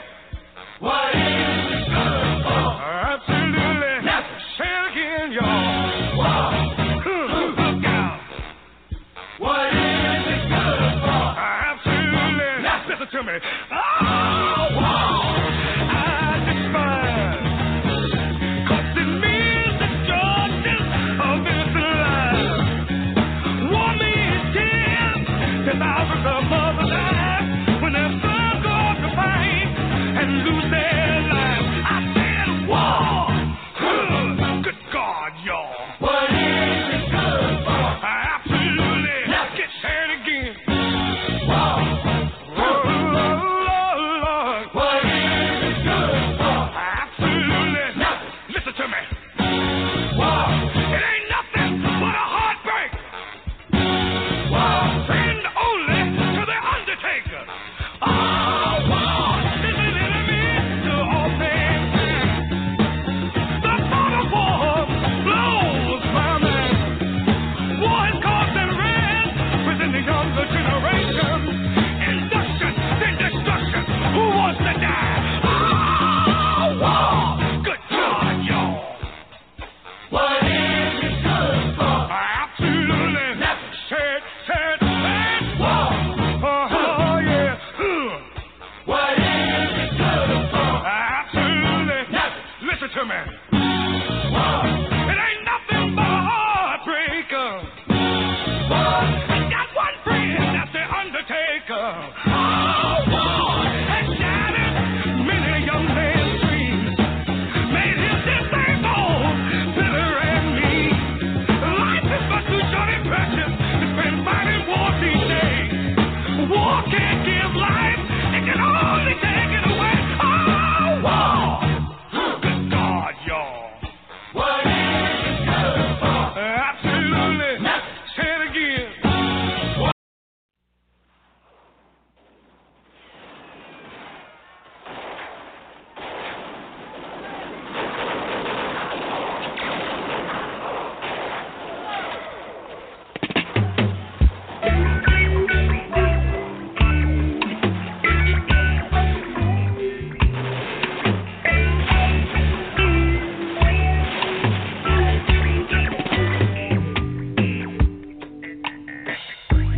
In a Milan, quite illegal. You're in a Milan, dig out me gold in a Milan, digging out me pearl in a Milan, dig out me diamond. We a go fight against apartheid. We got to fight against apartheid. You're in a Milan, and you build up your party. You're in a Milan, you build up your regime. You're in a Milan, only talk about justice. You're in a Milan, handing down injustice. We gonna fight against apartheid. Brothers got to fight against apartheid. You're in a Milan, you know the low for black children. You're in a Milan, no hospital for black people. You're in a Milan, you build pure prison. You're in a Milan, you build pure camp. We got to fight against apartheid. We gonna fight against apartheid. Africa is a black man. Remember, and certain places in Africa, black man get no recognition. So we have to fight against apartheid. Black man got to fight against apartheid. You cross the border, you shoot off the children. You cross the border, you shoot down women. You cross the border, you take your mind. You're one black man who went to a good, essentially white high school in the city of New York. That's you right. obviously had a good education. A good many of the people who work with you here in SNCC can say the same thing. And we're saying that... And you're a black man who came from a New York ghetto. And we're saying that there's a system that allows for one or two black people to get out. And that's the rationale for keeping other black people down. And it has nothing to do with the unwillingness or inability of the Negro to help himself and to work hard. That's the rationale, that the reason why black people aren't this is because they're lazy, unambitious, stupid, have rhythm, and they eat watermelon. You call on the black man to refuse to respond to his draft call. That is correct. And we will continue to do so while there's breath in our bodies. Do you really believe that the military policies of the United States are designed to exterminate the black man, as you've said? I most certainly do. I look at the recent statement by racist McNamara, who says that 30% of the people that are going to be drafted now under his new system are going to be black people. And that's nothing more than black urban removal. The white liberal who supported civil rights for so long with time and effort and money, what is your feeling about him? Well, I think that there's no reason why they should stop supporting the movement now. I certainly feel that if they're genuinely interested in black people, and since black people have charted a course, they believe in that program, they will continue to give to it. They need more white people to civilize whites. They need them to civilize the savages in Cicero, who throw rocks and bricks at a peaceful and lovable black man like Dr. Martin Luther King, who would not even hurt a fly. Well, that's very important, because our uncles and our fathers and our older brothers died in World War I fighting Nazism to protect the Poles, and those same Poles turn around and throw rocks and bricks at us after we died to save their lives. And people talk about we are savages.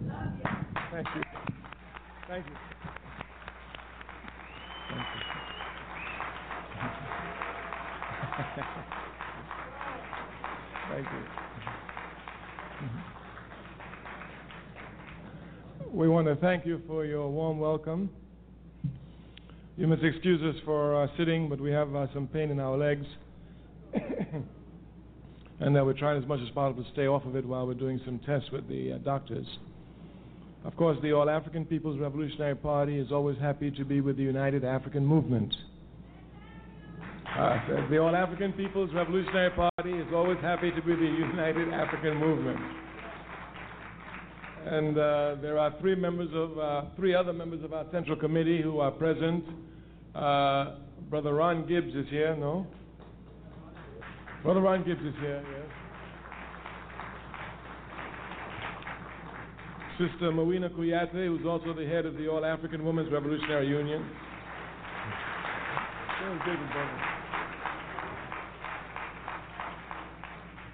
And of course, we're always proud of our living history. This brother who was come through many struggles was the chair of the Black Panther Party in New York during the rough times, and since joined the All African People's Revolutionary Party. I've had the honor of working with him for almost 30 years, a member of our Central Committee, the youngest member, David Brothers.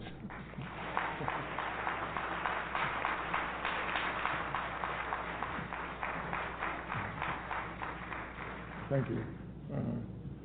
Of course, we are always honored to be with United African Movement because the world is divided into many, many different categories, but one of the categories which interests those of us who are concerned with advancing humanity the most is that between the conscious and the unconscious. This division between the conscious and the unconscious must be properly understood. The people instinctively love freedom, and they will instinctively fight for freedom. But you cannot win freedom on instincts. You can only win freedom on reason. Therefore, the unconscious are those who react on instinct. The conscious are those who react on reason. The job of the conscious is to make the unconscious conscious. Let us make a simple example.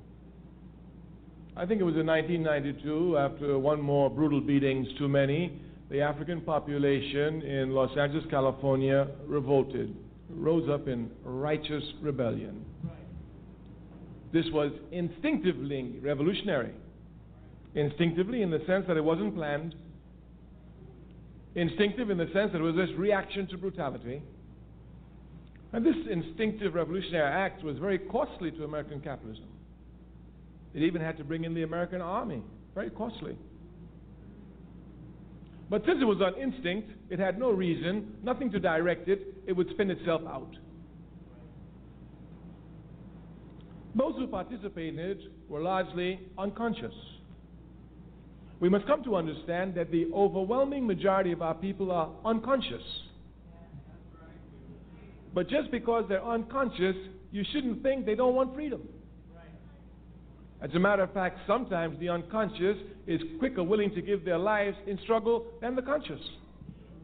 These are simple facts. Would you imagine what it would be like when we are conscious rebellions, when we consciously organize to rebel in Los Angeles with reason? I mean, making supply lines, making sure armaments are there, having hospital aids, having fire brigades, just like they do even in Ireland. Nothing big, just a little planning. Just a little planning. This is what we want to speak to you about this evening. Making the unconscious conscious.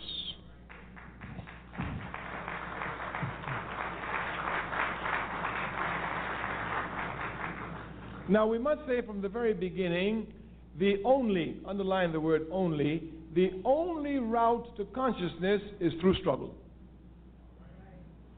Now, for example, we've shown you the unconscious struggle. Those who rose up in righteous rebellion against the state police in Los Angeles, they were consciously involved in struggle. They were involved in struggle, unconscious but involved in struggle. The conscious must understand precisely what their task is, and we've said this 2 years ago here, we repeat it. Ours is not to teach the people to be conscious, but to make them conscious of their unconscious behavior. Our task is not to teach the conscious to teach the unconscious to be conscious, but to make them conscious of their unconscious behavior. Because unconsciously, instinctively, they seek freedom. What we must do is make them conscious. Look, you want freedom anyway, let's be serious. Let's sit down, let's plan it, let's wage protracted war, and let's tear down the system and walk on to liberation. It's as simple as that.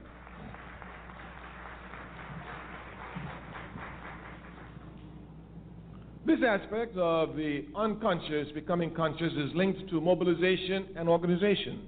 something we mentioned last year. We must make clear distinctions between mobilizers and organizers. To be an organizer, you must be a mobilizer. But being a mobilizer doesn't make you an organizer. Much confusion is to be found here. Malcolm X was a great mobilizer. He was a great organizer. Martin Luther King was a great mobilizer.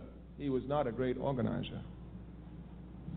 These facts can be easily seen from King and Malcolm. When Malcolm went to a place, he left a mosque. When King went to demonstrations, he broke down desegregation and he moved on. As a matter of fact, King was not concerned with organization to the point that even though he was the most popular Baptist preacher in America, without the shadow of a doubt, and probably, beyond the shadow of a doubt, the most loved, he could not become president of the National Baptist Convention. Yeah, so many of them. The National Baptist Convention. As a matter of fact, if my memory serves me correctly now, and I remember it was Muhammad Speaks that carried the article on the front page in 1964, when King tried to become president of the National Baptist Convention. There was so much confusion there that a minister was actually pushed off the stage and died in the struggle. Yeah. And of course, King lost. The man who won was a reactionary man by the name of Jackson. He never did nothing for the people, never cared about the people, just was a pork chop minister who used their money to put gas in his big Cadillac. But he was organized.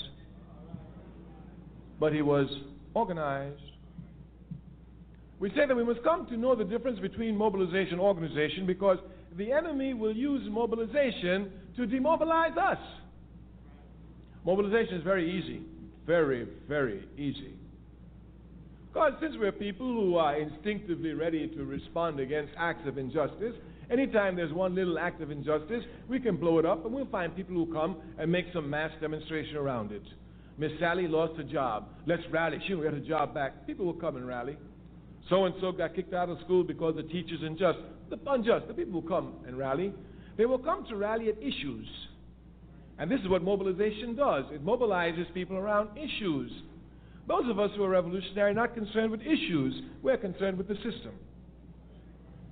The difference must be properly understood. Mobilization usually leads to reform action, not to revolutionary action.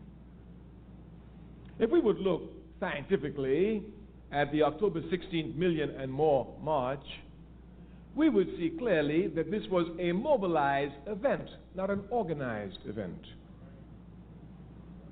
We must know clearly the difference between mobilization and organization. One of the characteristics of mobilization is that it is temporary. Organization is permanent and eternal. Clear differences must be made because the unconscious can usually be captured easily around one-issue items, around mobilization items, but it's hard to catch them around organization. But these unconscious must be brought to organization. We must transform mobilization to organization. We say the enemy will come and use mobilization to demobilize us.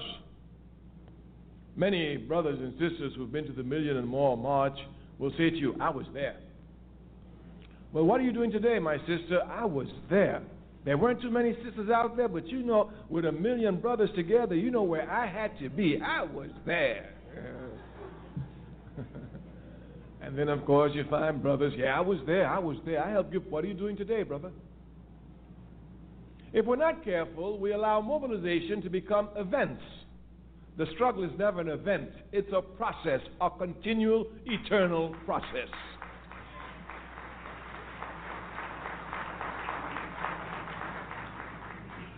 We say it is our job to use mobilization to drive us to organization. You know our theme is organization. We want power. We don't want money. We don't want fame. We don't want fortune. We don't want popularity. We want power. Power.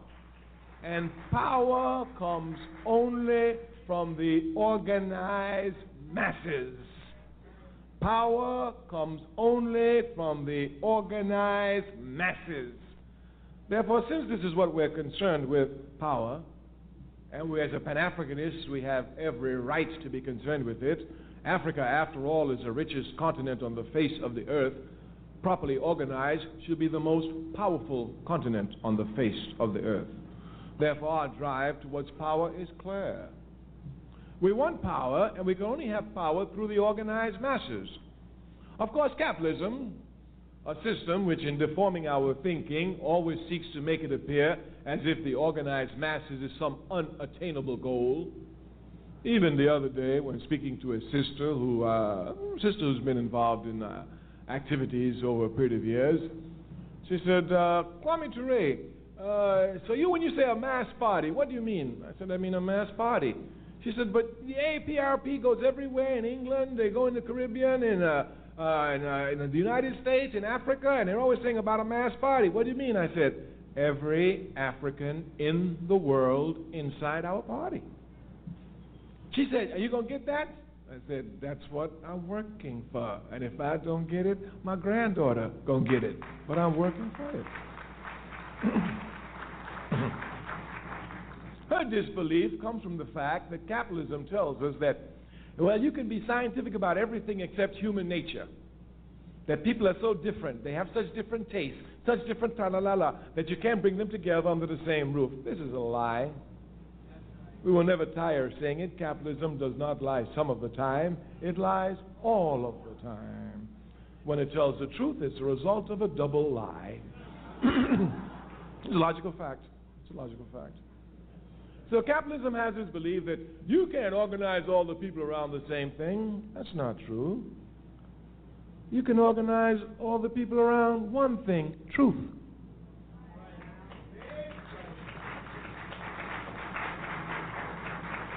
Now, what capitalism will try to make it appear as if the truth is not one truth, but anybody can have the truth.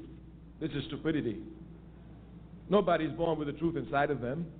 If they were, they wouldn't need to live. We come to know the truth from outside of us. Some people think that they know the truth because they were born to know the truth. That's a lie. You know the truth from constant struggle against lies. That's how you know the truth. Constant struggle against lies. For example, they try to make it appear as if we Africans will not arrive at uniting ourselves even the question around our identity. Well, you may call some of them Africans, but some call themselves black, some still call themselves colored, that's fact, they do that. But this is because they've been miseducated by a system which seeks to keep us divided, and this is the truth. This is the truth. Obviously, we cannot be, all of us, so many different things. We must be one thing. Of course, for our party, there's no question. As for the United African Movement, we're Africans. End of discussion. End of discussion. This struggle is not an easy struggle. The struggle to go from Negro to black was a difficult struggle. Capitalism did everything to roll it back. Even had us confused. I'm not black, look at me, I'm brown colored. Yes. I'm not black, I got Indian blood in me. Oh. What nonsense they didn't have us say just to run away from the truth. We told them then, it is more difficult to go from Negro to black than it is to go from black to African. Many people criticized us for our efforts. Oh, in the 1970s, we had our last press conference. We said, we're going to put the word Africans on the lip of every African in America, and we're not going to use the capitalist media press. And we have done it, and we have not used the capitalist media press.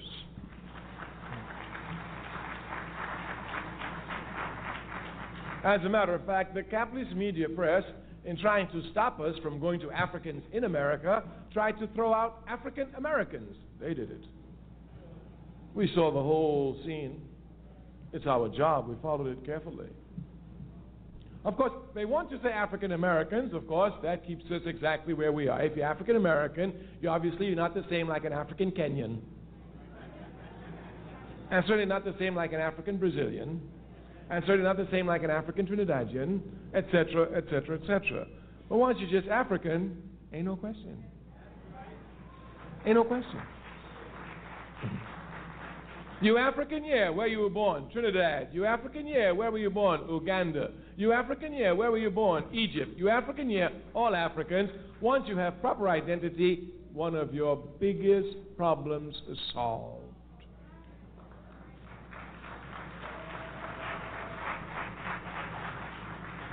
Because a people must know their national interest. A people must have a clear understanding of their national interest.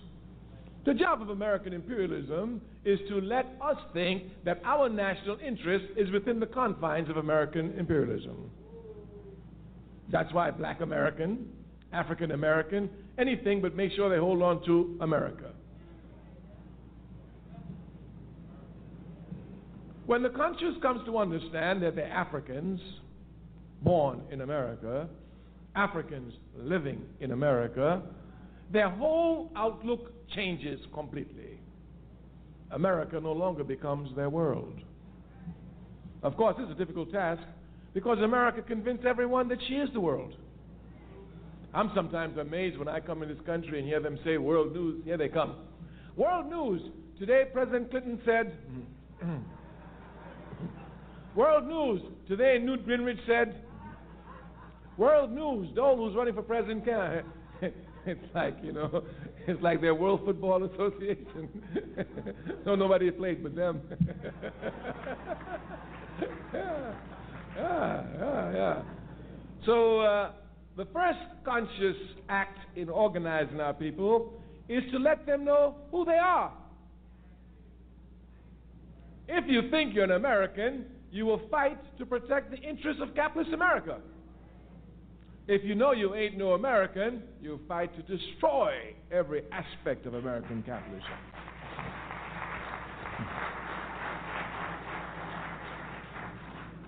Our people have been unconsciously moving towards Africa. I am very fortunate. I spend a lot of time with our people, and I always stay with the poor. I stay with the poor because the poor, they are pure. I mean, the poor will fight and give their lives for positions which they're incapable of occupying. They shock me sometimes with their naivety and their honesty. No wonder they can so easily be exploited. I remember once sitting in Ghana at the house of Akbar Mohammed, who's the international representative of the Nation of Islam. And there was a lot of people in the house, so I walked outside in the gate, and I sat down. There's a little kennel there, and a concrete. I sat down by the kennel. The gardener next door came and sat down next to me. We began talking. So we talked naturally about Ghana. We talked about Ghana. We talked about Nkrumah. So after a while, he said, were you born in Ghana? Are you Ghanaian? I said, no, I wasn't born in Ghana. I just live in Guinea. He said, but you know a lot about Ghana. I said, well, yeah, I did a lot of study of the Ghana Revolution. I didn't tell him that I was the political secretary of Kwame Nkrumah when Nkrumah was co-president in Guinea. I didn't even tell him who I was. Kwame Ture meant nothing to him, just another name. After talking with the man for about half an hour, you know what the man said to me? Doesn't even know me now. He said, you know what? He said, listen, I only went to third standard. That's like about third grade. He said, I don't have no education, but people like me, we could fight and put people like you in power, and you'll help us. Yes. I've seen it everywhere. In the South, I used to see people die for positions they couldn't occupy. As a matter of fact, people who couldn't get to the university died so students who had the ability could get to university. People who couldn't vote died so people become mayors.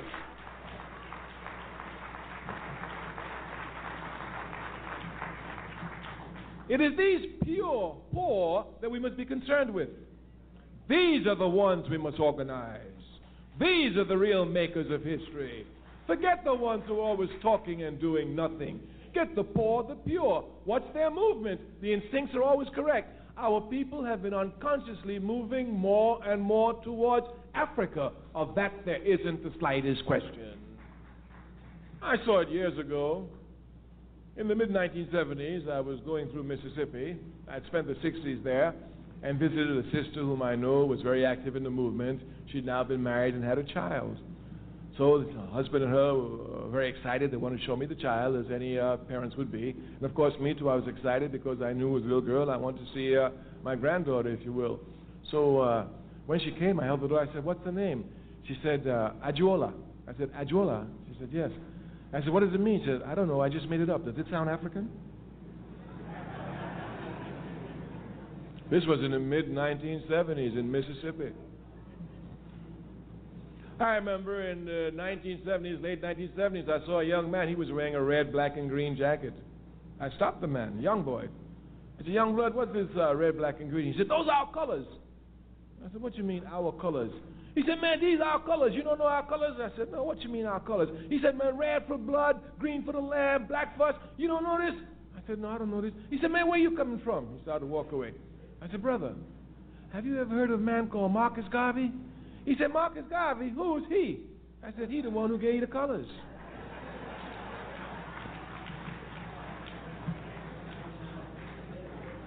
The unconscious are moving towards Africa. It is the job of the conscious to make them conscious of their unconscious actions. Since our people are moving towards Africa, it behooves us clearly to come seriously and to organize properly this movement and putting Africa as its primary. This is the job of the conscious. But the conscious gets their sustenance from the unconscious. I am certain that most of the brothers and sisters attending the Million and More March were unconscious. Unconscious in the sense that they do not consciously try to develop themselves in a systematically basis, on a day-to-day basis, to make a contribution to the people. But the milieu which that unconscious mass created now makes it possible for the conscious mass to make this unconscious mass quickly conscious.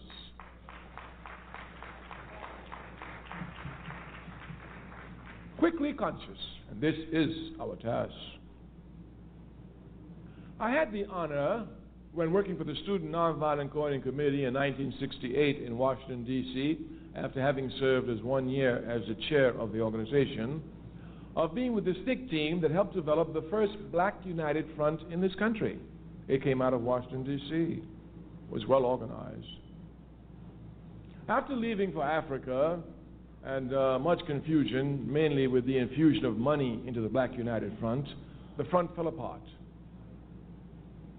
Moving to the All-African People's Revolutionary Party, we have done everything in our possibility to create an African United Front. What do we mean by an African United Front?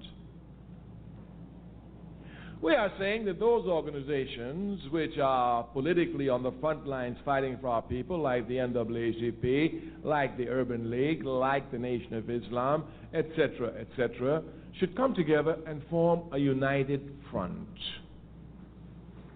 This united front is a very simple thing now, a very simple task. All it means is that we come together and have common meetings. And if we hear one attacking the other newspaper, we don't respond to the newspaper, we telephone each other and ask them. Our party has been doing much work on this. Because we're among comrades who work, we will give you some of our files, which is not made public. Only here are we doing so. The Nation of Islam was an observer at the Washington, D.C. Black United Front. Although invited to join, they felt that at that time they wanted to observe. They were allowed full participation except voting, which they themselves accepted as observers. That is, they could fully participate in every level of the discussion. When the United Front broke up, the All-African People's Revolutionary Party quickly moved to put together a united front. We had brought together Mr. Roy Wilkins, who was alive at that time. This was in 1972. Vernon Jordan. Who was before Vernon Jordan? The one who died in Africa. Whitney Young. No, it was, I'm sorry, Whitney Young had died, it's correct. It was Vernon Jordan. Vernon Jordan was then at the Urban League. Of course, the Honorable Elijah Muhammad was alive, and he was sending Honorable Minister Louis Farrakhan as his representative. Jesse Jackson was representing PUSH. Dorothy Height, the National Council of Negro Women. Reverend Abernathy, the Southern Christian Leadership Conference, Ines Corps, and we represented the All-African People's Revolutionary Party. My brothers and sisters, I'll tell you the truth. You must never get discouraged in struggle. You will build something, and the enemy will knock it down. and you'll have to start from zero. But as we say in our party, we're starting from a higher qualified zero. You must never be discouraged in struggle. As a matter of fact, the easiest way for the enemy to take you out is to make you frustrated and disgusted. Oh, I went to that meeting, they ain't doing nothing, I ain't got no time for them, until they get serious, I ain't going there. What you doing? I ain't doing nothing. And they really think that they're intelligent. They think they've made a great statement. So you must not be discouraged, but the enemy's job is to discourage us. We did a lot of work trying to get that meeting together, a lot of work. A lot of work. And because of a Zionist plot, they wrecked the entire meeting in 48 hours. The meeting was wrecked, but we were not. And we are revolutionaries. You knock it down, we're coming back stronger.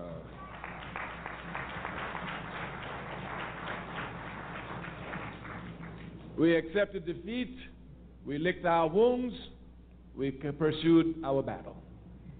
We continued with this aspect of it. During that time, the Honorable Elijah Muhammad passed. Before his death, you know, death has robbed me of so many things in life. It really has, really has.